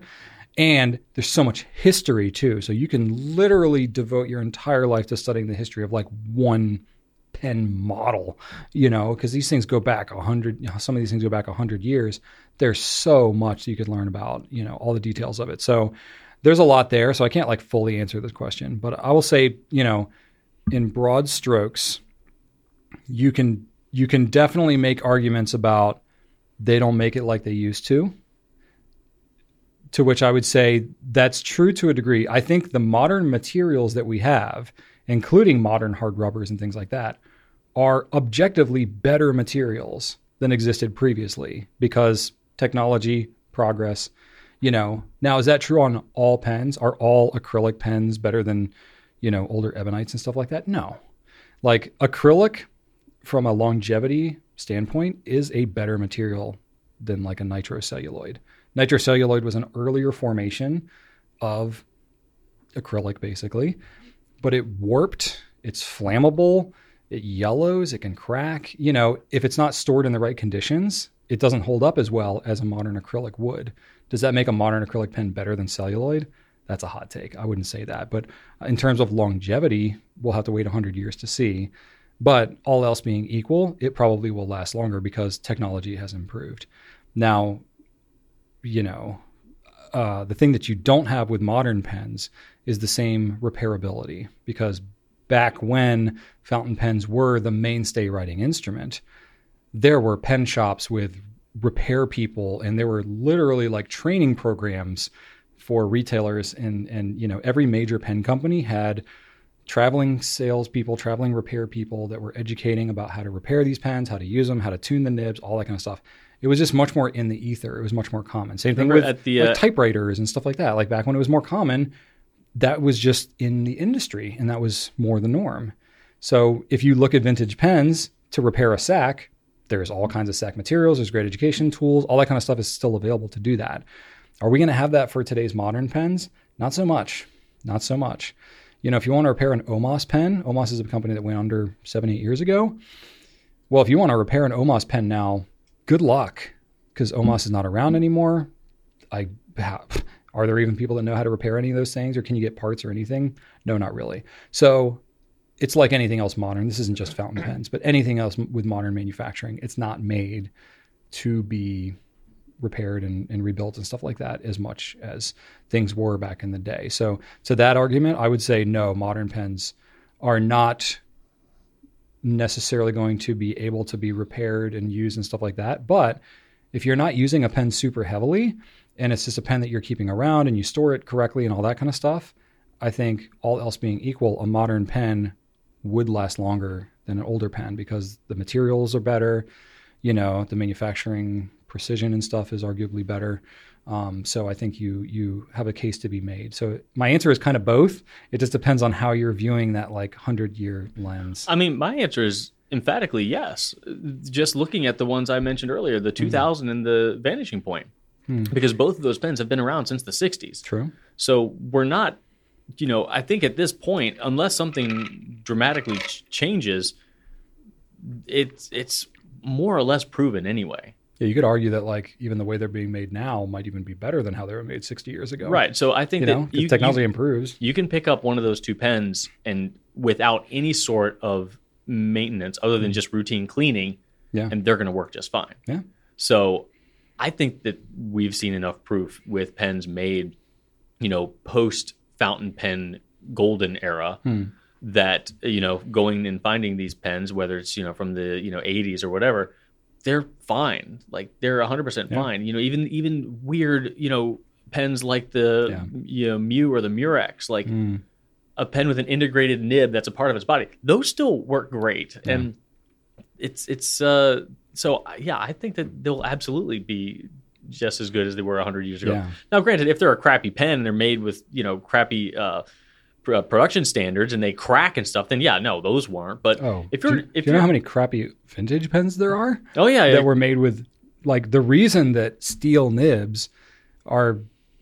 It's not as bad these days, but certainly when we started this business 14, 12 years ago, the reputation of steel nibs was something to be overcome because vintage steel, the alloys used in vintage steel was not nearly as good as modern stainless steel. So there was a reputation of really, truly crappy stainless steel nibs in pens that were very old. And I won't even get into all that because that's a whole other rabbit hole. But modern stainless steel nibs, worlds better than any of the steel nibs of the past. So that alone right there is a massive improvement. Yeah. So I definitely think that, especially if we're talking Pilot, Lamy, the brands that have been around for long enough to, prove themselves out. Yeah. I definitely think in 100 years, those pens will be as good, if not better, than the vintage ones that have been around for 100. Interesting. I guess we'll just have to wait until we're 140. I plan on it. All right. That is our Q&A. And that was a lengthy one. We went on a journey with that one. We did. I will say. We did. My brain is a little hot right now, if I got to admit. I've used a lot of mental energy. You know what? How about a trip to the beach, Brian? Hey, let's do it. I love beach. I'm really good at beach. Let's do it. All right. Let's check this out. We've got the All right, Drew. Montegrappa. Grab your swim trunks. Elmo Beach. We're going to the beach. Look at that logo. This is their relatively newer logo. Came out with it a couple of years ago. Looks good. Sturdy box, I will say. And it's like a embossed, kind of debossed, I guess, technically. It's got the Montegrappa logo in there. I like the hinged flap on the box because it makes it easy to get out of there, because otherwise you're trying to get it out and it's kind of crazy. So there you go, Montegrappa. Packaging is on point, I got to say. I'll move out of the way. I'm getting a shadow. I do like it. Okay. Comes in its little sleeve. A couple of branded cartridges there. And it does come with a converter as well, which I can't remember if it's in the pen or if it's underneath. I guess we'll find out. Look at that. That is stunning. And I don't know how well the glitter shows up in here. Oh, I'm getting it. Yeah, you get it. Especially down here at the bottom. Oh, it's got give that a turn for me. Oh yeah. It's got a lot going on down there. Oh, that's beautiful. Yeah. You've got the Montegrappa logo there. Yep. Looks really good. That's engraved and filled. Mm-hmm. and then a numbering right there on the back. Yep, made in Italy. Or is that not a numbering? No number. No, just made in Italy. Yeah, Okay. yeah, it's not numbered. Got the roller clip, which we saw tested at the Monte Grappa factory. They have a machine Yeah, that pulls that clip like hundreds of times. I think they said they, I mean, not every clip, obviously, but when they test them, they do 10,000. Yeah. Oh my gosh. 10,000 pulls. All right. And then it's got the threads, which the thing I love about the Elmo. So it's got these like squared off metal threads. So these threads are not sharp. No. They're kind of chunky, but they're very smooth. And when you combine that with the resin cap, it feels so smooth. I'm very conscious about how I'm screwing and unscrewing this pen now after recent pen casts. There you go. So very light cap. Got some fuzz in the nib. Number 6 size. Oh yeah, sorry about that. Number 6 size nib.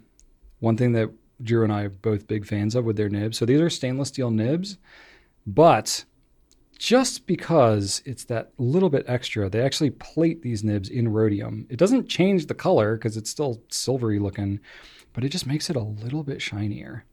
So it looks like it looks like rhodium plated gold. It It looks almost like freshly polished sterling silver, like that. It has kind of that shine to it, like that.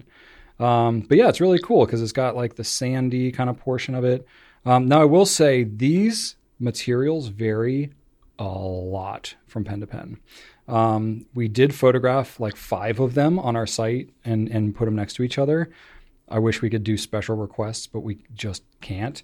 So you could end up with, more or less of the different blues and the sandy. Some have more dark, some have more turquoise. There's like a teensy little bit of sand up on this one. But I brought my other pen just to show an example of how it can differ.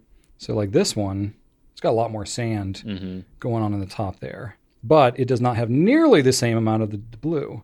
So I don't know which one is better. It's very different between the two. So they're going to be all over the place, but they're all gorgeous. But they all look really good, and they all are very beach. Again, number 6 Jowo nibs. Nibs write very smooth, flows well, standard international converters. Another nice little touch that they did is, when they first did these pens, because we've done these pens with them as exclusives for a while, actually. We've done many of them. The body was a much lighter weight. Well, they actually added a sleeve, a brass sleeve inside of here, purely for the fact that it adds a little bit of weight to it and helps with the balance of the pen. So it's just little touches like that, little touches like the rhodium and the roller clip and stuff that Monte Grappa does that just really makes it that little bit extra. So it's not the cheapest pen, $316 for a steel nib pen. It's up there as more of a premium steel nib pen, but I feel like you're really getting, what you're paying for. This is a resin that is made by Monte Grappa. Yes. Something very unique to them. And the multicolor kind of thing like that. That is really hard to do. And I can imagine too, their failure rate's probably pretty high with this because, to try to get a color gradient like this, you can't just, use a 6-foot rod and turn it on a CNC machine. You have to hand place, it's like where you're each doing... of these materials is going to fall on the pen. Yeah.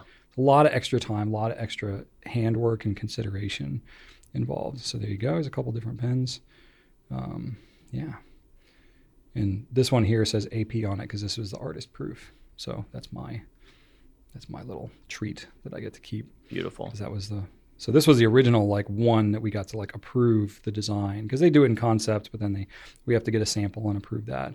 But then you get some that show up like this, and I'm kind of like, oh, I like the blue. I know, you like the dark blue. I wish I had a little more blue. Maybe I'll swap this cap on it. No, I'm just kidding. I'm kind of kidding, but kind of not. So yeah. Anyway, so there you go. Really cool material, really cool pen.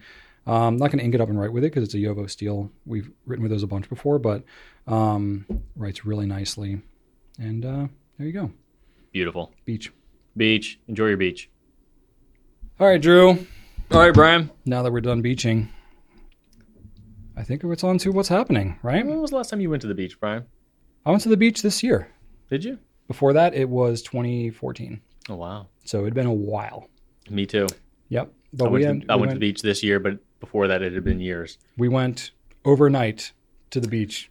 We spent half a day. I went on a the day beach. trip. Yep. Yeah, and that was enough. And we slept overnight. And the next morning, I was like, hey, does anybody want to go down to the beach before we go? And everybody was like, no. They were like in their devices with the blinds closed. And I was like, I think we did good picking one day at the beach. Yep. I was like, I have a very introverted family. Well done. I am the most extroverted in my family, if that means anything. Wow. And I'm not that extroverted. No. I just, like to have some human interaction every now and then. Anyway. All right. What's happening, Drew? What's happening? We were off for a week. I was off for a week, as were you. Yeah. So yeah, some things happened. I will say it was kind of a bummer of a week. I had some personal stuff happen, and I kind of fell into some depression, to be perfectly honest. And it was like under normal circumstances, and I'm usually, as you know, a very, very upbeat, positive person. Like annoyingly so. Thank you. So this doesn't happen often to me, but I'm human. It happens every now and then, and maybe once a year I'll get funky, and then.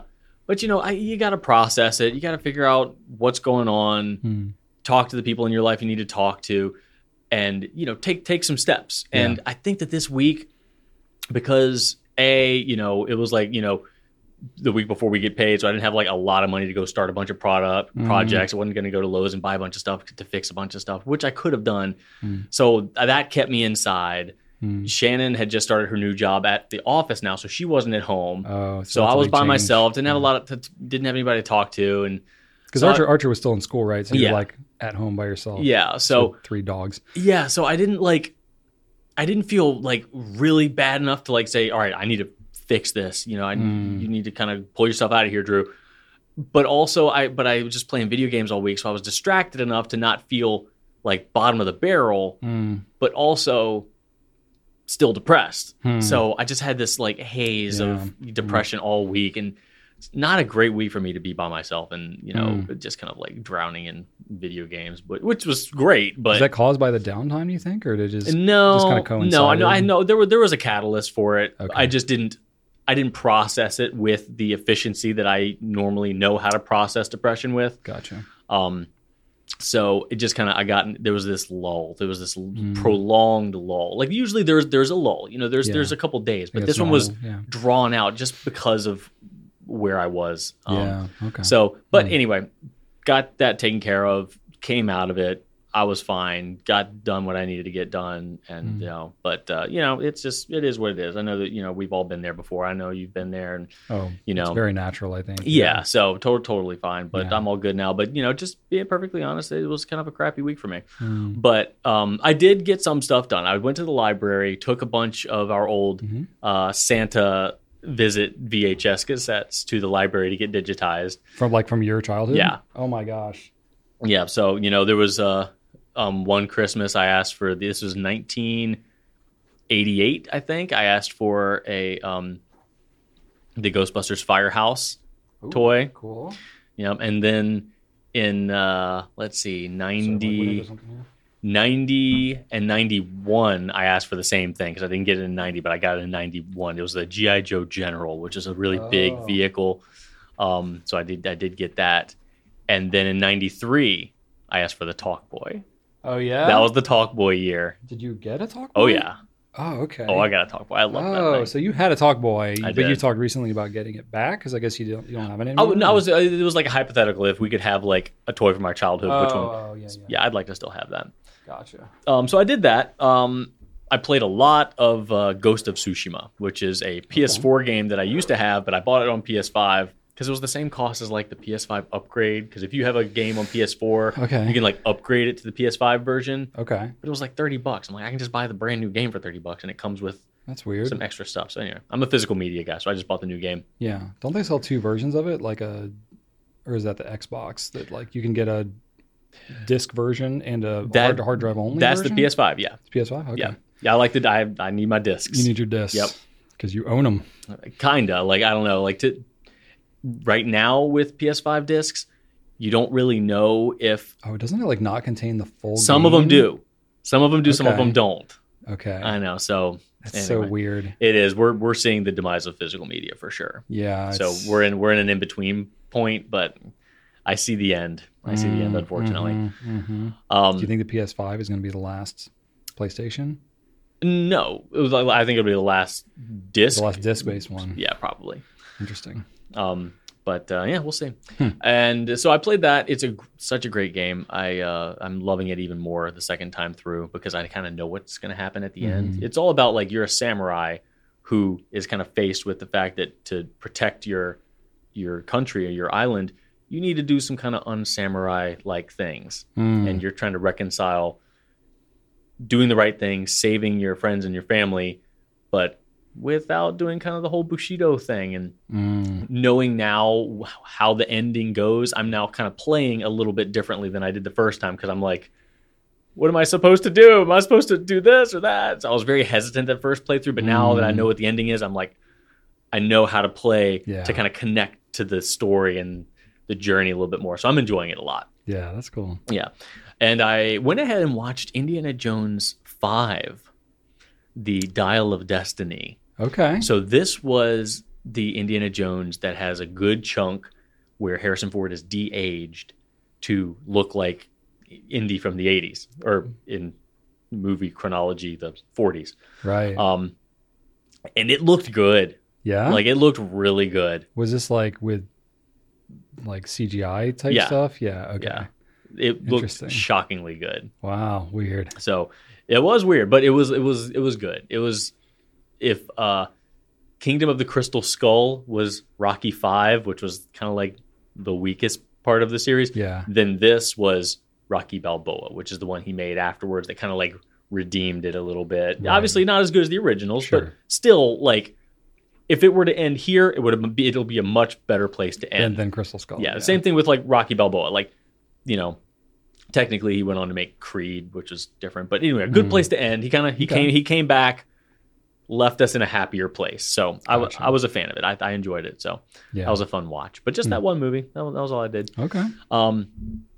And then I wanted to just mention, I don't know how often you get your kids Happy Meals. I tend to get Archer. Never at this point. They eat too much. Oh, that's right. Yeah, they're well beyond that at this point. So Archer gets McDonald's, maybe once every 2 weeks or something like that.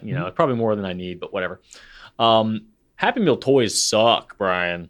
Are they even toys anymore? Or are they just like punch out cardboard crap? Like, because the times that I did take my kids there, it was like garbage. It was not even really a toy. Like, I remember the stuff that we had growing up. They were actual toys. Yeah. Now it's just like cardboard cutouts. Crap.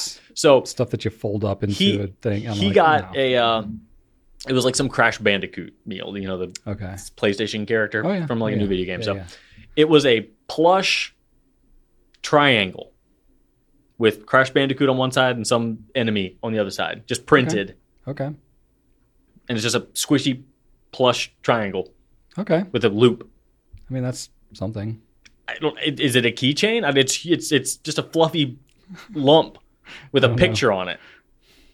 My kids have so many stuffed animals. I can't even. It's not even a stuffed animal. It's just a triangle. It's like, what do you do with it? Stuffed triangle? Yes. With an animal on it? Yes. It's just like a screen printed image. It might as well just be like a piece of paper.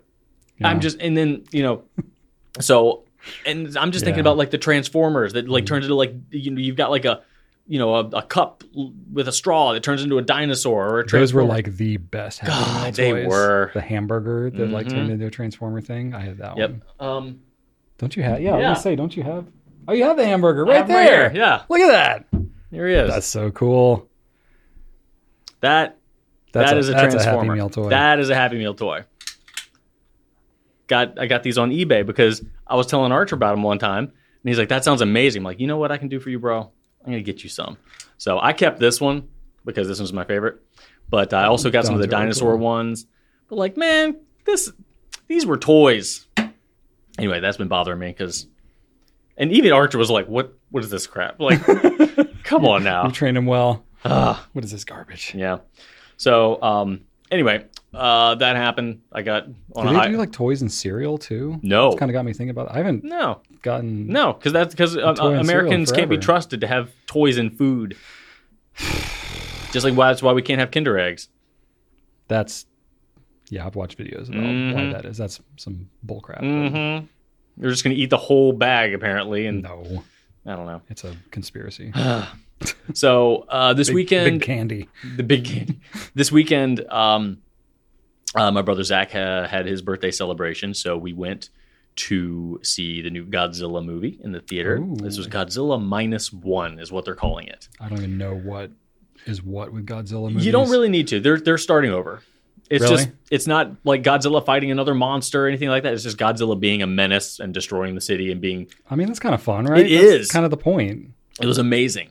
Like, It was- I feel like with a franchise like that, it would be easy to try to make too much story to tie it all and they together. do. There's currently 2 Godzillas. Like there's an American Godzilla made by Legendary Pictures. Okay. And that's they've already made like 4 of those. Okay. But then there's the Toho Godzilla, which is the Japanese like Okay. original. Like So they legit. just restarted their thing. Huh. But Godzilla was scary. Really? He was just monstrous. He was mean and villainous, and you didn't like him. He was just a force of nature, which Okay.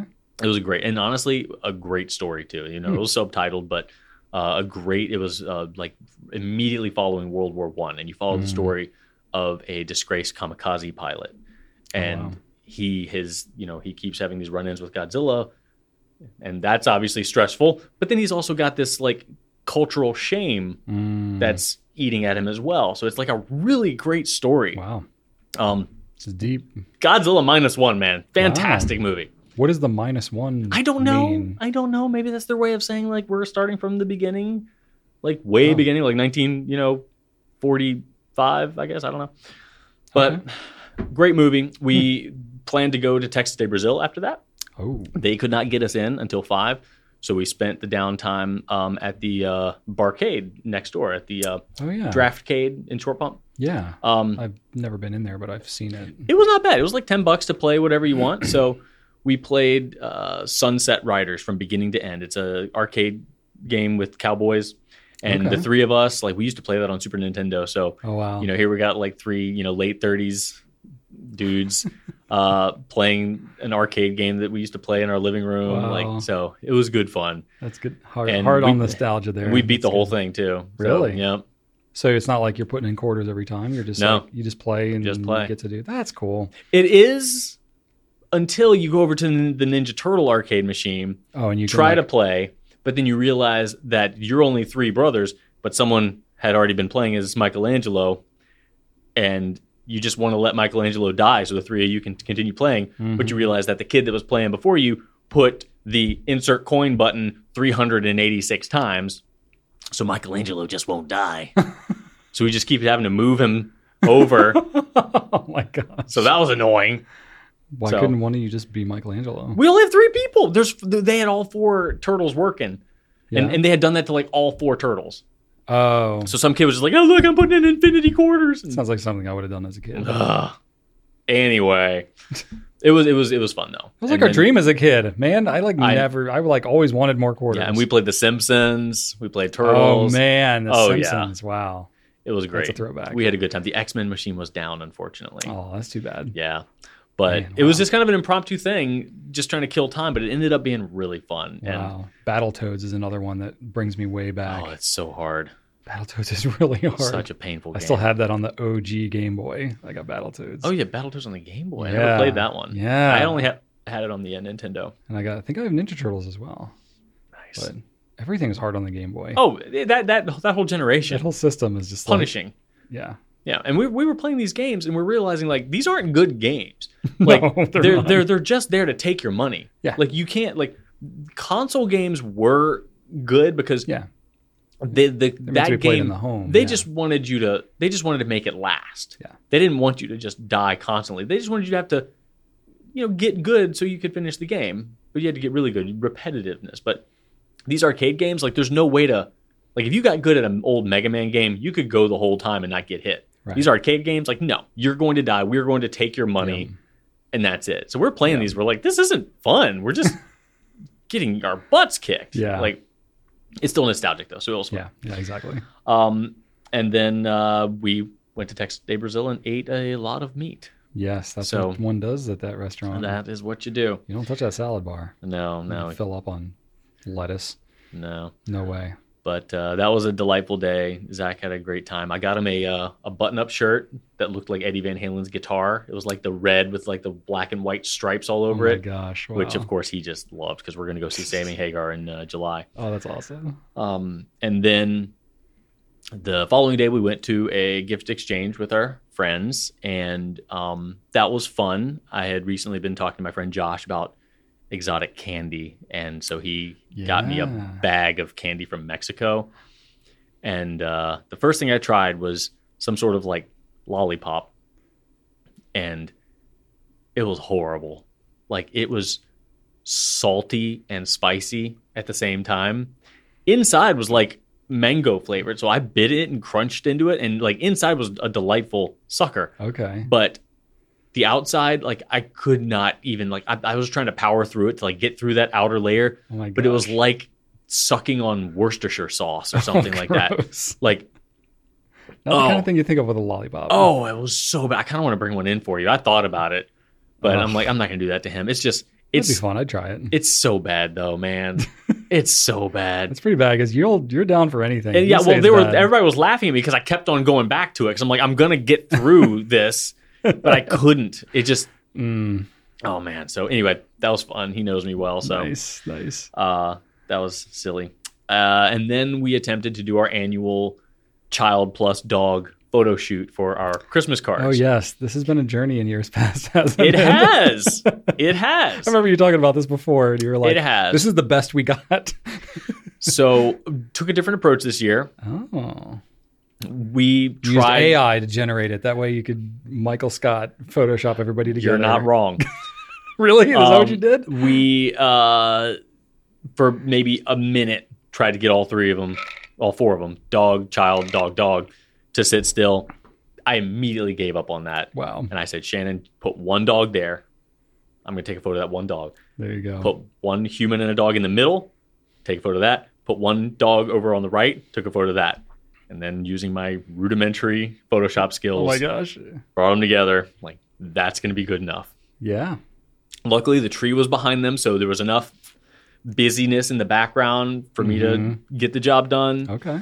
There's one spot where Archer's knee is that didn't quite look the way I wanted to do, but it was very dark. Shadows kind of helped me out a little bit. I don't think like the family members are going to know that it's Photoshop.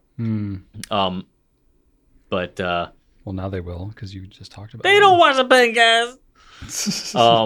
So that was a thing, but it was an adventure, and it came out okay. We'll see, but it's all a matter of it's just for expectations, Christmas right? card, whatever. It gets the job done. It's kids and dogs. Hooray! Yep. Put it up on your fridge for 3 days and then take it down. Yeah, we still have a bunch on our fridge. We like never take from them last down. year. Oh, we got ones from like years past. Yeah, we don't get a ton of them. Awesome.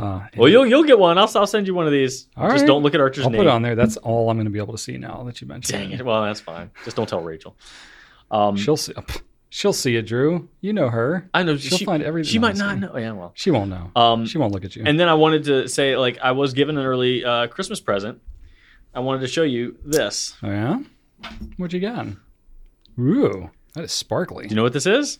I don't know what that is. This is a pilot Kakuno. Oh wow! Covered in urushi. Wow, that's a bit extra, isn't it? That looks cool though. It does. At first, I almost thought it was like a Banu because it's got a little bit of that talisman shape. It is a brown urushi Kakuno. It's done by somebody named on Instagram Garage Fountain Pen. And what he does is he just takes cheap fountain pens and urushifies them. Oh my gosh. And that's just all it is. It's just he'll take, a Preppy or a Safari or a Kakuno and covers them in urushi. So this thing's got a lot of sparkly. It was made for me, and the person just said make it brown, and oh my gosh, that's what he did. So wow. I just had to share this because that's just hilarious. That is a brilliant brown. I gotta say. I love it. I love it so much. It's just like, I mean, you legitimately love the Kakuno, so it's absolutely, very fitting. And it's an extra fine too, which is my favorite. Oh my gosh. But it's got a little bit of abalone in there, and then just some like messy brown mud sparkle. Very glittery. But it's also just very brown. It's just magical, and I love it. I'm not gonna let you touch it just in case. But I'm very allergic to. Yeah, and also certain if you wanted to go to Garage Fountain Pen and check out his stuff, great. But he's very clear that he doesn't respond to messages quickly. He's very clear that he doesn't take all commissions. He's very clear that if he's Urusifying preppies and Kakunos, he's clearly not in it for the money. No, he it's a passion project. I think in his description it says like, I'm a grumpy fountain pen maker / woodworker. I might not respond to you. That's awesome. Yeah, so don't bother him. But if he's a woodworker, that explains it. Yeah, look at his stuff. It's cool, but like, fun. Just know that I respect that. You're probably going to get ignored. So I really appreciate that this got made, and I'm just that's really cool. Yeah, one of a kind. I treasure it. Probably for the best. So that's my new pen for the week. That's really cool. Yeah, it's pretty special. Yeah. So yeah, that's pretty much the whole Drew story recently. Right. Well, I'm sorry it was a kind of a bummer of a week for you. But I mean, it had a slump, but it finished strong. Yeah, you know? I had a great weekend. Good. Well, you ready to hear about my week? I would love to. So, truth be told, I was not the instigator of this week off. Rachel was. Rachel basically was like, she needed this time off and was like, it'd be great if you could do it with me, but it's happening whether you are on board or not. I like that. We got a big accounting project we're working on that she's invested a lot of time into. And we have both of our kids' birthdays plus Christmas all happening in a pretty tight area. So it's usually a pretty busy, pretty stressful time for us just every year because of the way things fall. So she was like, I just want that time to take care of stuff around the house, all that kind of stuff. And I was like, good for her. That's probably a good idea. I think I'll do that too. So I didn't really have a big plan even going into the week of like what I was going to do. So I was kind of like, Friday kind of rolled around and I was like, oh yeah, I have like off the next week. What should I do? And normally in that circumstance, that's where I'm like, hey, I've been thinking about like making that patio in the back. Let's do this whole project. Or learning how to juggle. Consumes everything. Yeah, true. I could take on some usually pretty ambitious, off the wall kind of a thing. But I was like, you know what? I'm not going to do that this time. I'm not going to take on some big project. I was mostly successful in that, and I'll get to that in a second. But my whole approach was like, you know what? I'm very busy. I often will like have things that I'm like, oh man, like my front office at home, there's like a bunch of paperwork and stuff, or like I got a bunch of stuff piled up on my workbench in the garage. And it's like, man, if I just like could add an extra like week into my life, I would just like clean that up or organize this or take care of that. And so I was like, this is like an extra week of my life that I didn't quite plan. Yeah. And it was like, gifted to you. Yeah, it was kind of a gift. So I was like, let me work with that. And let me just like look at around like all the stuff around the house that I just like see. And I'm just like, ugh, I've been meaning to get to that for forever. It's like, let me actually get to that. And so it was like a whole week of that kind of stuff. That's what my week should have been. Just yesterday, I was looking at my railing. The previous owner painted it black with like really crappy like latex paint on wood. So it's like peeling off. Oh, you look at it wrong; it scratches. Yeah. So I'm just like touching it up all the time, but it needs to be stripped. And that's tough to get. I see it every day. Yep, it's that kind of stuff. That kind of stuff. Yes. That, like, just it's all that kind of stuff that I was just like, okay, let me actually address these things. So, I didn't start a major project. Lots of kid family time stuff too, but the kids were in school. So it's like, was driving them to school. I really tried to like make it easy for Rachel too. So I was like, let me take as much of the kid like driving in school really stuff awesome as possible. Thank you. And then did lots of like board games and stuff. I played Scrabble for the first time. I love Scrabble. In like decades. I hate it.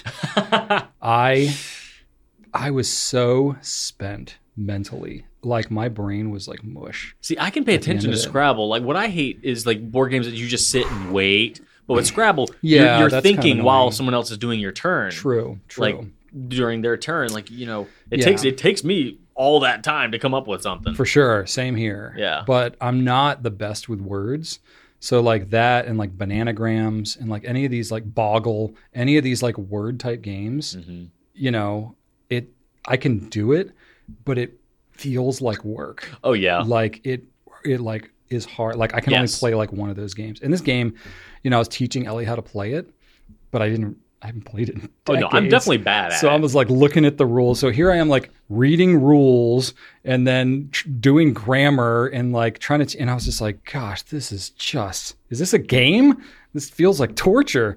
I mean, it would be fun if I did it more and I was like better at it, but like neither Ellie or I was like super great at it. So all we had were like these short words. So we didn't have any room to connect anything. And I was like, oh, this is just torturous. Yeah. Anyway, it was still fun. I enjoyed that time with her, but we played that, did some other board games and stuff too. We did some various video games. Kids have been playing Sonic Frontiers, which is a pretty epic game. And the music in that is awesome.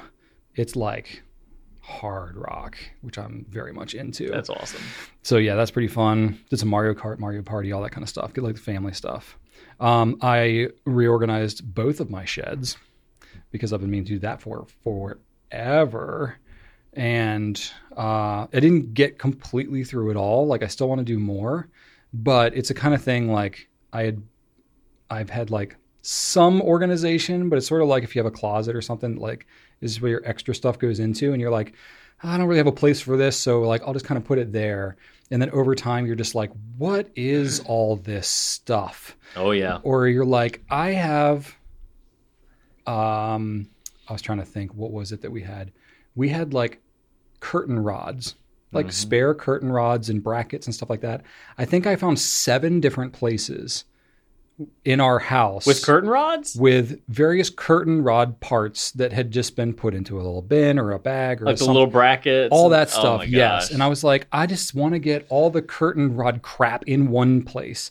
So stuff like that I was doing, you know? So it's like our guest closet, my sheds, my front room, just those types of things, like our wrapping paper. So like this is a big time we get like all the kids Christmas and birthday gifts and stuff like that. So Rachel was on the ball. She just ordered all that stuff. And I was like, great.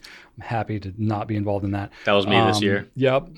But it was like time to wrap it. I was like, let's go. I will wrap hard. So we got it like all knocked out, but we have wrapping paper that's like frozen and Thomas the Tank Engine and stuff like that. And I'm like, you know, there's like the last like couple of feet on the tube. And so we have all these like tubes. It's in a box that's too short. So it's like in the guest closet with the tubes that are like sprawled all out like this. And I'm like, what are all these tubes? Like there's barely anything left. Like, can we just use these up or get rid of them? So like just purging some of that stuff because our kids are just beyond the point where that stuff is useful anymore. Yeah. So yeah, just cleaning through that stuff, looking through old gift bags and, you know, the holiday decorations and stuff. I was like, Rachel and I both looked through the bins and we're like, we got stuff that we inherited or whatever. And I'm like, we have not put this stuff out in a decade. Why are we storing this for like our kids to take? We don't even want it. It wasn't even wanted. That's why it was given to us. Nobody wants it. So I was like, it's time to go.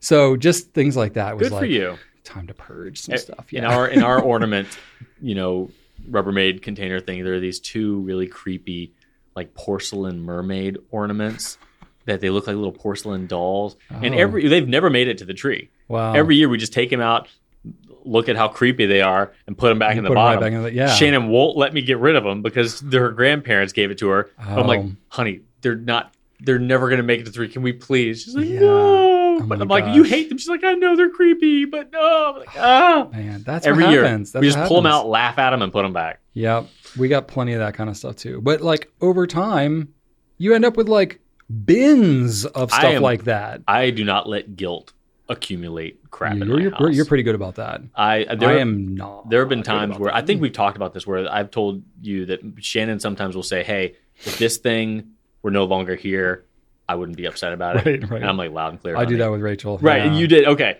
I'll be So like, she'll disappear I'll some let things. her know. Yeah, Yeah. when it's like I don't have the determination Yeah. or whatever to go through and sort this out and consciously get rid of it. If you go through it and determine it's not something we need, Yeah. just let it be. Yeah, that's me. I'm like, all right, say no more, honey. That's great. Consider it Yeah, no longer existing. that's great. Yeah, so there was a lot of that Mhm. going on in the house. Good. Yeah, like cleaned out the garage. Feels good though, right? Yeah. Ah, yeah. Even just like the steps that we have going from our garage into our house, you know, like leaves and just like straw wrappers and just like little crap like that would just get under the steps. And I can never quite reach it with the broom, never could quite get it out.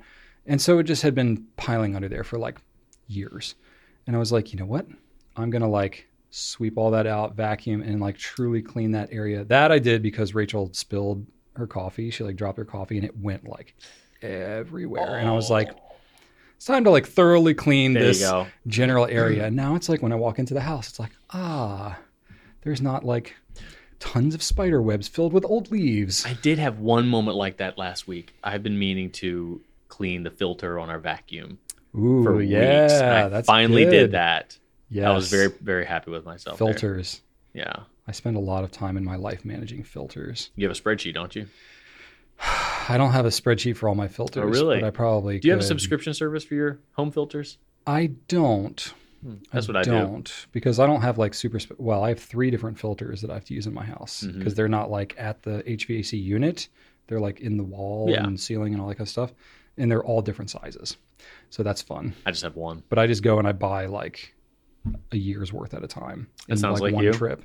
And then, because then I just like pile them up and I'm like, okay, they're just there. And I only have to remember, when I get down to like 2, I'm like, okay, let me buy some more at some point next time I'm at the store. And then I do, and I haven't run out, so I'm good. Actually, for some of those now, I bought washable filters now. Oh, so I'm just like, I made the investment, and I was like, That's awesome. After so many years, it's like, it kind of makes more sense to wash, as long as you wash them out. But I was like, yeah, I'm just going to do that. So, but I have that. Yeah, we have other filters. I mean, just the number of filters that we have in my life, it's like, I think it's in the dozens, not even counting like small engines that have air filters and all that kind of stuff. Like so many filters, probably more filters than hammers in my life, honestly. Oh my. And that's saying a lot. And that's not fun. Hammers are fun. I wasn't able to accomplish this, but I did intend to gather up all my hammers and actually like count them up and take a picture for the Pencast here. And I didn't get enough of the sheds and stuff cleaned out to actually be able to do that, but it's on my mind. I intend to do that at some point. You know what I was looking for back here at some point? That crazy creepy hammer we got one time when we were demoing one of the old warehouses. Oh, I have that at home. You do? Good. Yeah. Oh, I do. Awesome. I didn't want it to disappear. Oh, it's crazy looking. Good. Okay. I just didn't want. I wanted to make sure it wasn't gone. Oh no, it's not gone. Good. It's there. Yeah, we call it like the zombie killer or something like that. Yeah, it really does look like that. How often do you flush out your hot water tank? Oh, because you're supposed to do that every year. I just learned. You're supposed to do and that. I have not done it since I moved in, which has been like 3 years. I mean, you're probably fine. Yeah, but we definitely have hard water though. Like I look at my coffee maker and it's like some white stuff in there. It would be good to do. I know. I need to do that. Yeah, I mean, if you want to be kind of lazy about it, I do. You don't have to like probably fully flush the thing out. Okay. You can just like, because it's on the bottom, right? Yeah. Anything that settles out would be on the bottom. Yeah. So if you, connect a hose to it, you got to be careful because you don't want it to be like super hot. Yeah. Technically, you're supposed to like shut it off and wait for it to cool and then drain it. Yeah. But if you're not draining a ton of the water, you can just open it up, let it drain out. As long as you have like a place in your yard or whatever to let it drain out, and it's not like in your basement or whatever, you can let some water drain out, like, I don't know, let it run for a couple of minutes, enough to flush out stuff. And then any sediment that would be in the bottom, that would be the stuff that would get flushed out. Yeah. And then you just close it up and you're fine. You don't have to like fully flush out the whole tank. Okay. So there's videos on like how like you need to do it and then let it fill up again and then do it again. Yeah, technically, I guess. Okay. But I just need something's better than nothing. Yeah. I should do it. So I want to say that the water, because we had to replace our hot water heater after a while. And I thought, because I hadn't been super great about doing that with the one that we had previously. And it was like a 11-year-old hot water heater when we bought the house. And it died a couple of years after that. So I was like, this thing's probably pretty bad. But I actually cut into it so I could see, and it wasn't that bad. Oh, okay. But the new one that we have, I think like it fills the water from the bottom or something. It's supposed to do something where it like doesn't have as much sediment buildup or something. So I probably need to replace mine soon anyway. I'm realizing I haven't actually flushed mine out. Well, great. I don't feel so bad anymore. Usually you're so much more ahead of home maintenance stuff than I am. I try to be, but it's just so much to keep track of. Oh, yeah. Though I will say the first house Rachel and I bought, that hot water heater was probably 17 years old when we bought it. And it died on us. And in the process of trying to move it, I had to it was like copper pipe, all that stuff in there. And it was like in the middle of our house, like under the stairs. So it was not in an easy place to drain or anything like that. So I cut the thing open. It had, I'm not joking, like 3 feet of sediment in the bottom of that thing. It was disgusting. Now, they did not have, this was on well water, and there was no kind of filtration system or anything on it. So as soon as that happened, I was like, we are getting a whole house water filter and a water softener and everything. So I installed all that stuff because I saw the thing and I was like, this is so disgusting. There's so much sediment in here. How did this thing even function? So yeah, it's real. Especially if you're on well water, you should definitely get that taken care of. I'm not on well water, but yeah, you're probably, I mean, yeah, stuff will still build up a little bit over time, but you're probably fine if it's been 3 years. Just do it and see if anything comes out of it. You can see, like, when you let the stuff out, like this look at the end of the hose, especially if you can, like, do it on your driveway or something like that. Will, yeah. You can see, like, there's, like, little sand and stuff like that. And if you do it and you're like, oh, there's, like, nothing here, then don't sweat it for another 3 years. Right. All right, let's see. What else did I do? Mowed the lawn because it was, like, 65 degrees a couple of days this week. So I did that, went to the dump, again, purging all this old crap, plus all the cardboard boxes from all the stuff that we ordered for Christmas. Mm-hmm. Hung a lot of Christmas lights. Now, we live in the boonies, so I didn't hang anything where anybody can see it. Just inside? Inside. Nice. So I, like, strung it up in our sunroom, and I did, like, swinging lights, kind of like I did over here. I did swinging lights, like, all around our living room. Nice. And I got some lights for, like, the front of our little, like, separate garage that we have. They're called meteor lights. So they're like LEDs that, like, kind of string down. They look kind of like look shooting star icicle. Yeah, but they're like things. rigid. They're rigid. Yeah. So it's like those. LEDs. That they're like drips. Yes. Yeah, those are cool. And I installed those, and those are really cool. I was just like, yeah, I had not bought Christmas lights in, I think, over a decade. That's awesome. So I was like, okay, I could buy a few lights this year and put them up, and it was just, like, very festive. So that was kind of cool. So I spent a lot of time up and down on ladders, short ladders, but still ladders. So did that. That was fun. What else did I do? Put up our Christmas tree, purged a lot of unused Christmas decorations as well, because we have so many decorations that we've inherited from our childhoods and our kids and everything. And it was just like, we could, like, not even have a tree and just cover an object in ornaments and make it look like a tree. Like, we have so many ornaments. And I was like, this is unnecessary. And some of it's like, they're not even that sentimental. It's just like crap that we did as a kid. And I'm like, this doesn't mean anything to me now. Yeah. Why do I even have this? Let's ditch it. So we got rid of some of that stuff. And Very then cool. There's a lot of stuff that we didn't, like, truly throw away, but it was just like, I don't feel like putting 1,000 ornaments on this tree. So it's like, kids, you put the ones that you want on there. Yeah. Rachel had some of her little Target bird Christmas ornaments, so we put those on there. And then that's pretty much it. We just left it very minimal this year. And over the last couple of years, Hallmark has been making retro video game console ornaments. So the first year they did a Super Nintendo. Second year they did a Sega Genesis. That's cool. This year they did a regular Nintendo. The little door opens. How cool. First Nintendo. Yeah. Oh, that's so fun. And they all play a song from. Oh, that's cool. Like Super Mario World. Okay, that's Sonic neat. 1, and then that's the neat. first Mario. So I added a third console. Nice. To the tree. That's fun. Yeah. No, that's fun. One member of the house really likes pushing all of the musical ornaments on the tree at once. At the same time. So you have video game music happening. Oh, exciting. You have the Ghostbuster theme. You have Kermit singing 2 songs. Okay. You have Han Solo talking about Tauntauns and rescuing Luke Skywalker. Wow. It's a lot. And Archer just thinks it's hilarious. And Shannon, I don't need to tell you how Shannon feels about that. Probably loves it, I think. Definitely. Yeah, very supportive of it. There you go. I spent basically a whole day helping my parents hang some shelves around their place. So that was cool to be able to do that for them. Let's see here. I played the saxophone almost every day. Nice. I'm still keeping up with it. And can tell that I'm improving, which is encouraging. I heard something on sax this week, and I was like, Brian needs to learn how to play that, and I can't think of what it was now.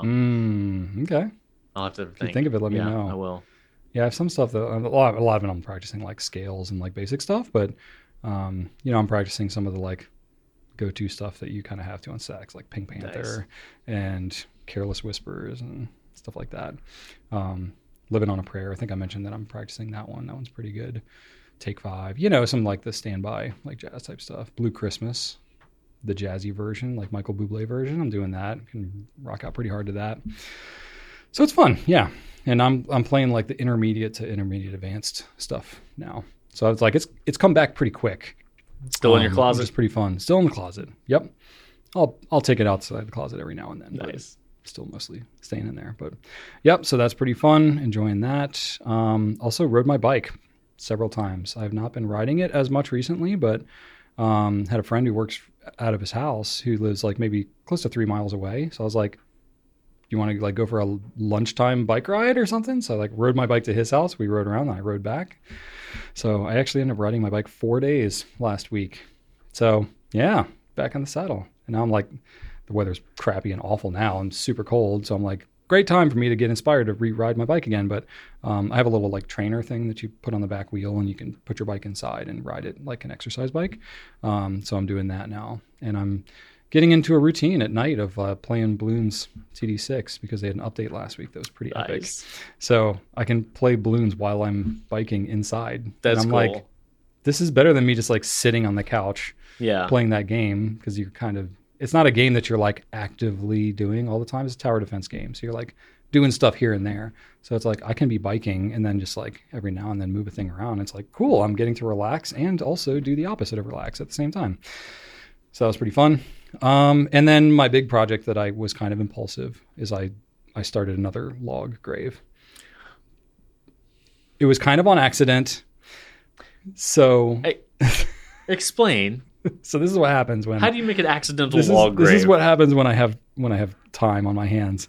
So it started out with, I have a big pile of what was previously mulch that I'm slowly letting turn into compost.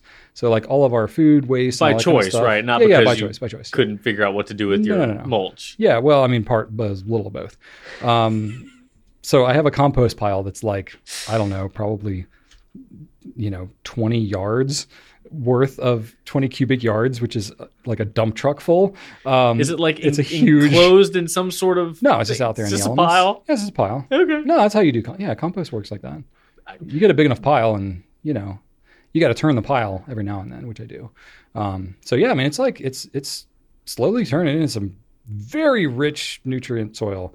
But yeah, so I was just like, I needed to get rid of the compost. So I'll often go and I've got a tractor and I'll like go and lift up and I'll dump the stuff kind of in the bottom and put the pile back on top. Mm-hmm. So I was like churning the pile and all that kind of stuff, but just like where I have it situated back there, it was like I have to kind of go around it all the time. And I was like, why don't I just like put it back like closer to the edge of the woods and then I'll have to like go around it and all this kind of stuff. So I can't really explain it too much, but because it doesn't make any sense and it's really boring. But I was just like, let me move the pile. But I kind of didn't really remember, but like I had really kind of dug the compost pile like down into the dirt so that it would like be more moist and stuff like that. So I did that a while ago. So as I was moving the pile, I kept digging down. I was like, man, there's like more and more compost here. So I kind of started digging a big hole right where that compost pile was, which was like right next to where the old log grave was that still had like the not quite like planted grass and stuff like that was there. So I was like, I have like already pretty disturbed soil. I have this compost pile that I just moved that's now a giant muddy hole. And I'm like in the tractor and I'm like, I have a pile of logs that I haven't buried yet. And I'm like, well, I could just like start a log grave right now. And it just and it was super nice weather. So you literally realized I have a hole now. I have some logs. I had literally started a log hole and I was like, well, I guess I might as well just kind of do this. Let's put those logs in this hole I just made. In the hole. Yeah. You didn't make the hole on purpose. You were just trying to scoop I didn't start the hole on purpose, but then I was like, well, let me go ahead and make this You have to fill it in with something. Make this another log grave. So that's what I did. So I haven't actually put anything in it yet. But this one I was like, because I remember when I did the last one, I could do like 2 logs deep. So it ended up being like really long, but not so deep. So, and I remember thinking when I made the last one, I was like, why didn't I just go deeper? And then I remembered like, oh yeah, because it's like hard clay. It's like a rock. But then I have this thing called a piranha tooth bar that goes onto the bucket. That's this like jagged, mangly looking steel that's like probably 3/4 of an inch thick. That's like sharp and jutted. That's made for like digging into like piles of gravel and like hard clay and stuff like that. And I hadn't put it quite to the test as much as I did on this thing. And it does a pretty bang up job of digging into that clay. So I was like, let's go. So that hole's about 6 feet deep right now. And it's probably about 30 feet long. maybe. So I'm digging quite the grave for my logs. So I'm gonna be able to fit a lot of logs in there. So yeah, because I anticipate like this is the time of year where it's really good to take trees down too, because the sap's not running up, and there's not as many leaves and stuff like that. So it's like a good time to take trees down and to have my eye on a lot of trees. The hole that you accidentally made by moving the compost was probably something you could have filled in. Oh yeah. But I could have instead, easily filled that in. Dug a 30-foot wide, 6-foot deep pit. The whole thing's not 6 feet deep because I got to be able to get the tractor in and out. So it's like on a ramp, sort of. But it's like 6 a pool. feet, and then I'm going to dig. Yeah, it's like digging. I could dig a swimming pool if I wanted to. I've thought about it, believe me, but no. So anyway, that was my one kind of wild Wouldn't it have been project. faster to just kind of like scoop more earth on top of it and then put the logs back into the woods? Yeah. After I dug the hole, I was like, why did I do this? I don't have to bury the logs. I don't have to bury the logs underground. I think I just really wanted to dig a hole. It was just kind of fun. That's a problem with having a tractor is you start projects because you're like, I got the equipment. And you realize, well, I could just leave it this deep, but I also have that attachment that could really mangle some clay. Let me do that. See how well this does in hard playing clay. with your toys. Yeah, kind of. That's kind of what it was. Yeah. When I was a kid and you had like Tonka's toys and construction stuff, you're like, man, it'd be so fun to work with construction equipment. And then you get older and you do, and you're like, this is every bit as fun as I thought it would be as a kid. Gosh. So I was like a little kid out there just digging giant holes. This is amazing. So, but do you remember when we were kids, you'd go to like a random playground, and every now and then the playground would have one of those like hand like a little scooper thing. Oh, those were so cool. Yeah. You know what's even cooler than that? An actual one? Hydraulics. So you have just like, it's like a video game. It's like joysticks. Yeah. And as you're moving it, the like hydraulics are moving and it's like bucking you around and you're just like, oh, this is so awesome. I let Archer fly my drone a couple weeks ago, and he was like really nervous and freaking out about it. But like, dude, it's just like a video game. And I put the controller in his hand. Yeah. And he's like, oh yeah. And he's like, so easy, right? It's just so natural. Yeah. I did take a picture that I can share on here.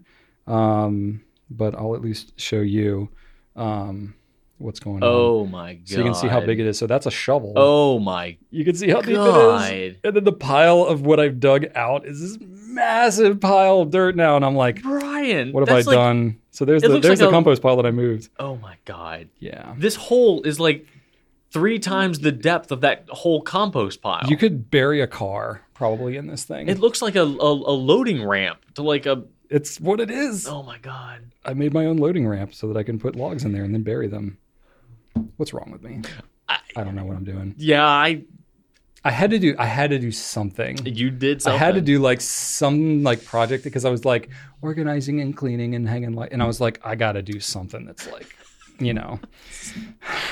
moving my body a little bit. Oh my goodness. So that's what I did. I left it at that, and I was like, okay, that like got enough out of my system, and there we go. So I'll keep you updated on my Log Grave 2.0 adventures. Please do. That happened. I want to see a picture of it with the logs in there. I want to see your log arrangement. I will try to do a better job of photographing it as I go, because I realized after I did the last one, like I didn't do as good a job cataloging the whole process. So I'll try to do that this time. Thank you. Yes, because I know you all care so much. It is interesting.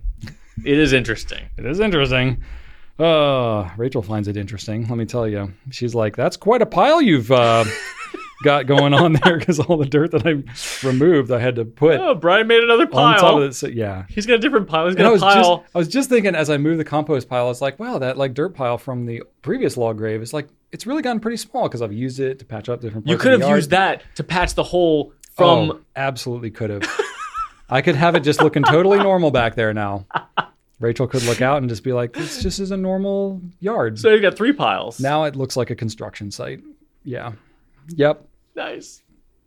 I love it. I can't justify it. It's just what happened. Anyway, that's my life. Keep you all updated as things go. We got company updates, and then we'll wrap it up. All right. Well, I do have an update on shipping deadlines, Drew, for the holidays. Yeah, you go first. I've got something too. Yeah, they've already passed, so it's too late. At least for like the slowest economical shipping. Yeah. So obviously like Christmas is fast approaching. will be open and shipping through the 22nd. So, especially if you're nearby, there's a good chance you'll probably get it. But if you need it in time for Christmas, at this point, you're going to have to use the expedited stuff, FedEx 2-day or Express or something like that. So, I will say that if you happen to be in the state of Virginia where we're located, it's no longer a 1-day delivery. So keep that in mind. We ship exclusively with DHL now. So their nearest processing center, I think, is in North Carolina. So things will need to exit Virginia to come back to Virginia. Yeah, and then they hand it off to USPS for the last mile. So it takes a little bit longer, but it's cheaper, so we can do more free shipping options and stuff. So just take that into account. We were also able to eliminate the dollar minimum for the UK. I don't think we mentioned that on the Pencast yet. I don't know if we mentioned on the Pencast. I know we did some emails and stuff like that. So just in case you still think you can't order from us. And I will say, this is a very technical thing, so I won't get super deep into it, but we had for the customs and stuff. So we have where you pay customs and duties. Yeah. Now, so that's still fine. It's always more complicated than you think, but we were definitely having some issues with the localized currencies. Yeah. We've rolled that back for the time being because there were so many bugs and so many weird circumstances with things like buying gift cards. And, when there was a shipping address that was, different than your IP address and all these types of things, it created a lot of complications. And the currency was not real-time currency. So things like returns and stuff like that, it got really complicated. So we've rolled it back a little bit. We're trying to work through some stuff. We'll bring it back, but yeah, it was a cool feature. You could go to the bottom of our website and change the currency to your country's currency. Yeah. But for now it's disabled. It's back to USD, but yeah. So the custom stuff is all still there. So you can still do the duties prepaid and all that kind of stuff. But the local currency thing it wasn't as seamless as what we had thought. And we certainly don't want to make things more confusing for you. Yeah. So anyway, you can always reach out to our team, info@gouletpens.com, if you have questions about any of that stuff. And then we had something that was just announced this week. So we had applied for something called Best in Biz. So Best in Biz, it's sort of like a Great Place to Work, or we've done Small Giants. We've done several of these type of recognition award type things. We've had the Newsweek, top e-com sites and stuff like that. That one just happens. We don't apply for that one. This is one that we applied for Best in Biz. So Best in Biz is the only independent business awards program. So it's not actually done by Forbes or Newsweek or anything like that. Those are all sponsored by a news organization, and then they're asking you to buy ads for their stuff. And it's always kind of what's this all about kind of thing? And you're always kind of in question. But this one is they work with prominent editors and reporters from things like Associated Press and Wall Street Journal and stuff like that. So they are essentially judges, and they make determinations. We didn't have to do a team survey or any of this type of stuff. They're looking at various metrics. They're looking at kind of objective things, but they essentially decide who gets these awards. We had applied for this thing in April or something like that. So we had to tell them all our story and all this kind of stuff. But we just found out this week that we won 2 awards from them, which is pretty dang exciting. We won a Gold Place Award for the most customer-friendly company of the year in their small business category, which is pretty awesome. So that's not just customer service that takes into account, but it's user friendliness of the website and focus on education and, service and, support with shipping, all that kind of stuff. So it really is kind of for what we do, it's kind of like what we are all driving towards every day. That's our goal. To get recognized for that is pretty awesome. You're doing good at the thing you're trying to do. Yay. And then we also won a silver award for the website of the year, which is pretty awesome. And if you look at who's won these things in years past, it's Fidelity, Lowe's, Moody's. It's real companies and stuff like that. So it's kind of cool to be we're a real company? I was kind of joking with, with Jen, our HR director. I was I feel how do they even take us seriously when we apply to these things? So we're just such a nobody kind of a company, compared to some of these other companies and stuff like that. But they don't know that. Kind of cool. Well, they do now because they do their research and they, look at all the stuff. So that's kind of cool. So they have bestinbizawards.com. I think it was just announced on Wednesday, all the officials. So I don't know where we fall into anything else. And this is a new thing we've never applied for before. So it's we're recording this on Tuesday, so we got a little bit of a heads up. So it will be published by the time this video goes out. So there may be more information I find out about it once it actually goes public. But there you go. It's kind of fun. And I'm super proud of our team and super proud of our company. So it's pretty rad. All right. I think that's it for company updates. I think we have some videos and stuff that we've done, but you'll see those. We'll talk about more of those. Yeah, I'll probably do a what's new video, but that'll be published by the time this goes out. It'll have already happened. Yeah. All right. We're ready to wrap this thing up. We've had a nice long one, so made up for lost time. All right, Drew. I want to thank everybody for watching. Ask them for feedback. Ask you for feedback. And then, keep asking questions. We have not answered every pen question, so I think I might have answered every paper question. Yes, please ask more pen questions so we don't have to talk about paper ever again. Oh my gosh. Check out GouletPens.com for fountain pen ink paper needs, blah, blah, blah. And I got a fun fact. You found a fun fact? I found one. When did you do that? I found it while you were talking about something. How about that? Some of the products, I think. So the first artificial Christmas tree wasn't actually a tree at all. It was created out of goose feathers that were dyed green. First artificial Christmas trees were developed in Germany in the 19th century due to a major continuous deforestation. The feather trees became increasingly popular during the 20th century and finally made their way to the U.S., though I'm sure that also created a defeatheration. So there's only so many feathers. In fact, wasn't that a thing? Not related to the trees at all. But I think that, okay, hang on. I've got some synapses that are connecting here. So there is a regulatory body. I can't remember exactly what it is, but CITES. It's a federation, perhaps? Like CITES. So they're the regulatory body. The reason I know about them is because they're the ones that regulate things like wood and like lumber and stuff like that, and which like woods are endangered and that type of thing for like lumber harvesting and stuff. But that's actually not why they were created. The reason that CITES was created as an organization was because I think it's in the early 20th century, there were so many people that were wearing hats, like the big hats that had all kinds of like goose feathers and all kinds of like natural feather hats, that there was like a major problem with like birds. Like they were endangering birds because these hats were getting so big and elaborate that they were like killing off these like endangered birds or plucking them or whatever. It was like causing harm to these birds. So they like created this like regulatory body for like various like flora, fauna, these types of things to help to regulate these things. And like a big catalyst for that was because of like the feathers that people were using for their elaborate hats. And that turned into the wood thing and that the you're wood talking thing, about. Yeah, then the wood thing also kind of got into there. And yeah. Isn't that crazy?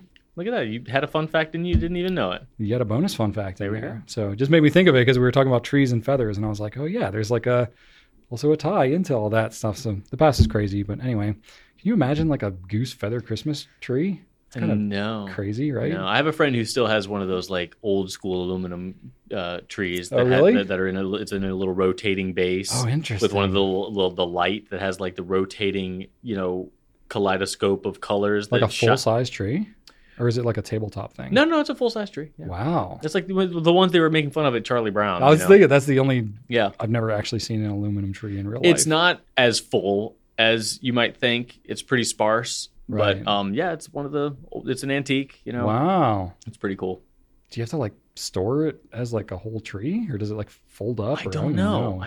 I've only ever seen it completely set up. Someone, probably. I've only ever seen it in cartoon form. Yeah, no. Somebody a couple generations ahead of us might need to answer that question. There you go. So, another fun fact, bonus one. Vince Guaraldi, because I'm listening to a lot of that. Who? Vince Guaraldi. He's the guy that composed Linus and Lucy and like all the Peanuts soundtrack and stuff. So Vince Guaraldi Trio. That's like, everything from the Charlie Brown Christmas. I thought Schroeder did it all. No. What? No, not at all. What a fraud. No, it was all Vince Guaraldi. But oh my gosh. He's the one that came up with basically all the Peanuts music. And he was originally commissioned to do that. And he came up with Linus and Lucy, like the Peanuts song. Didn't know that was going to be like the main theme, but he just like got inspired and created that. And that became the running theme and all that kind of stuff. So that was really cool. And he was like just a really cool, good guy.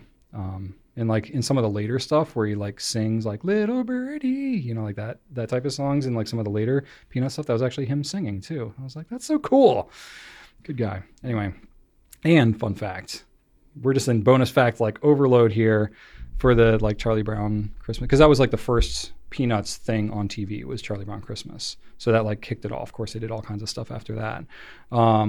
They, you know, part of what was so controversial about it at the time is they used real children to do those voices. So it's like 5-year-olds and stuff that are actually doing the voices of those kids, which part of the reason why it sounds a little choppy, you know, because it's like, it sounds a little kind of like disjointed when they're talking. All I want is my fair share. Yeah. It's because they were using real like young kids to do these voices.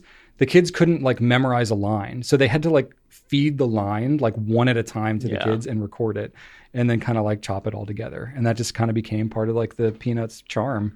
And so they just kind of ran with it. How about that? So isn't that wild? I did not know that. I didn't know that either. I mean, I guess it makes sense. I listened to it. I'm like, it sounds legit. Yeah, you're like, these don't sound like professionals. But it was just kind of neat. So yeah. It is choppy.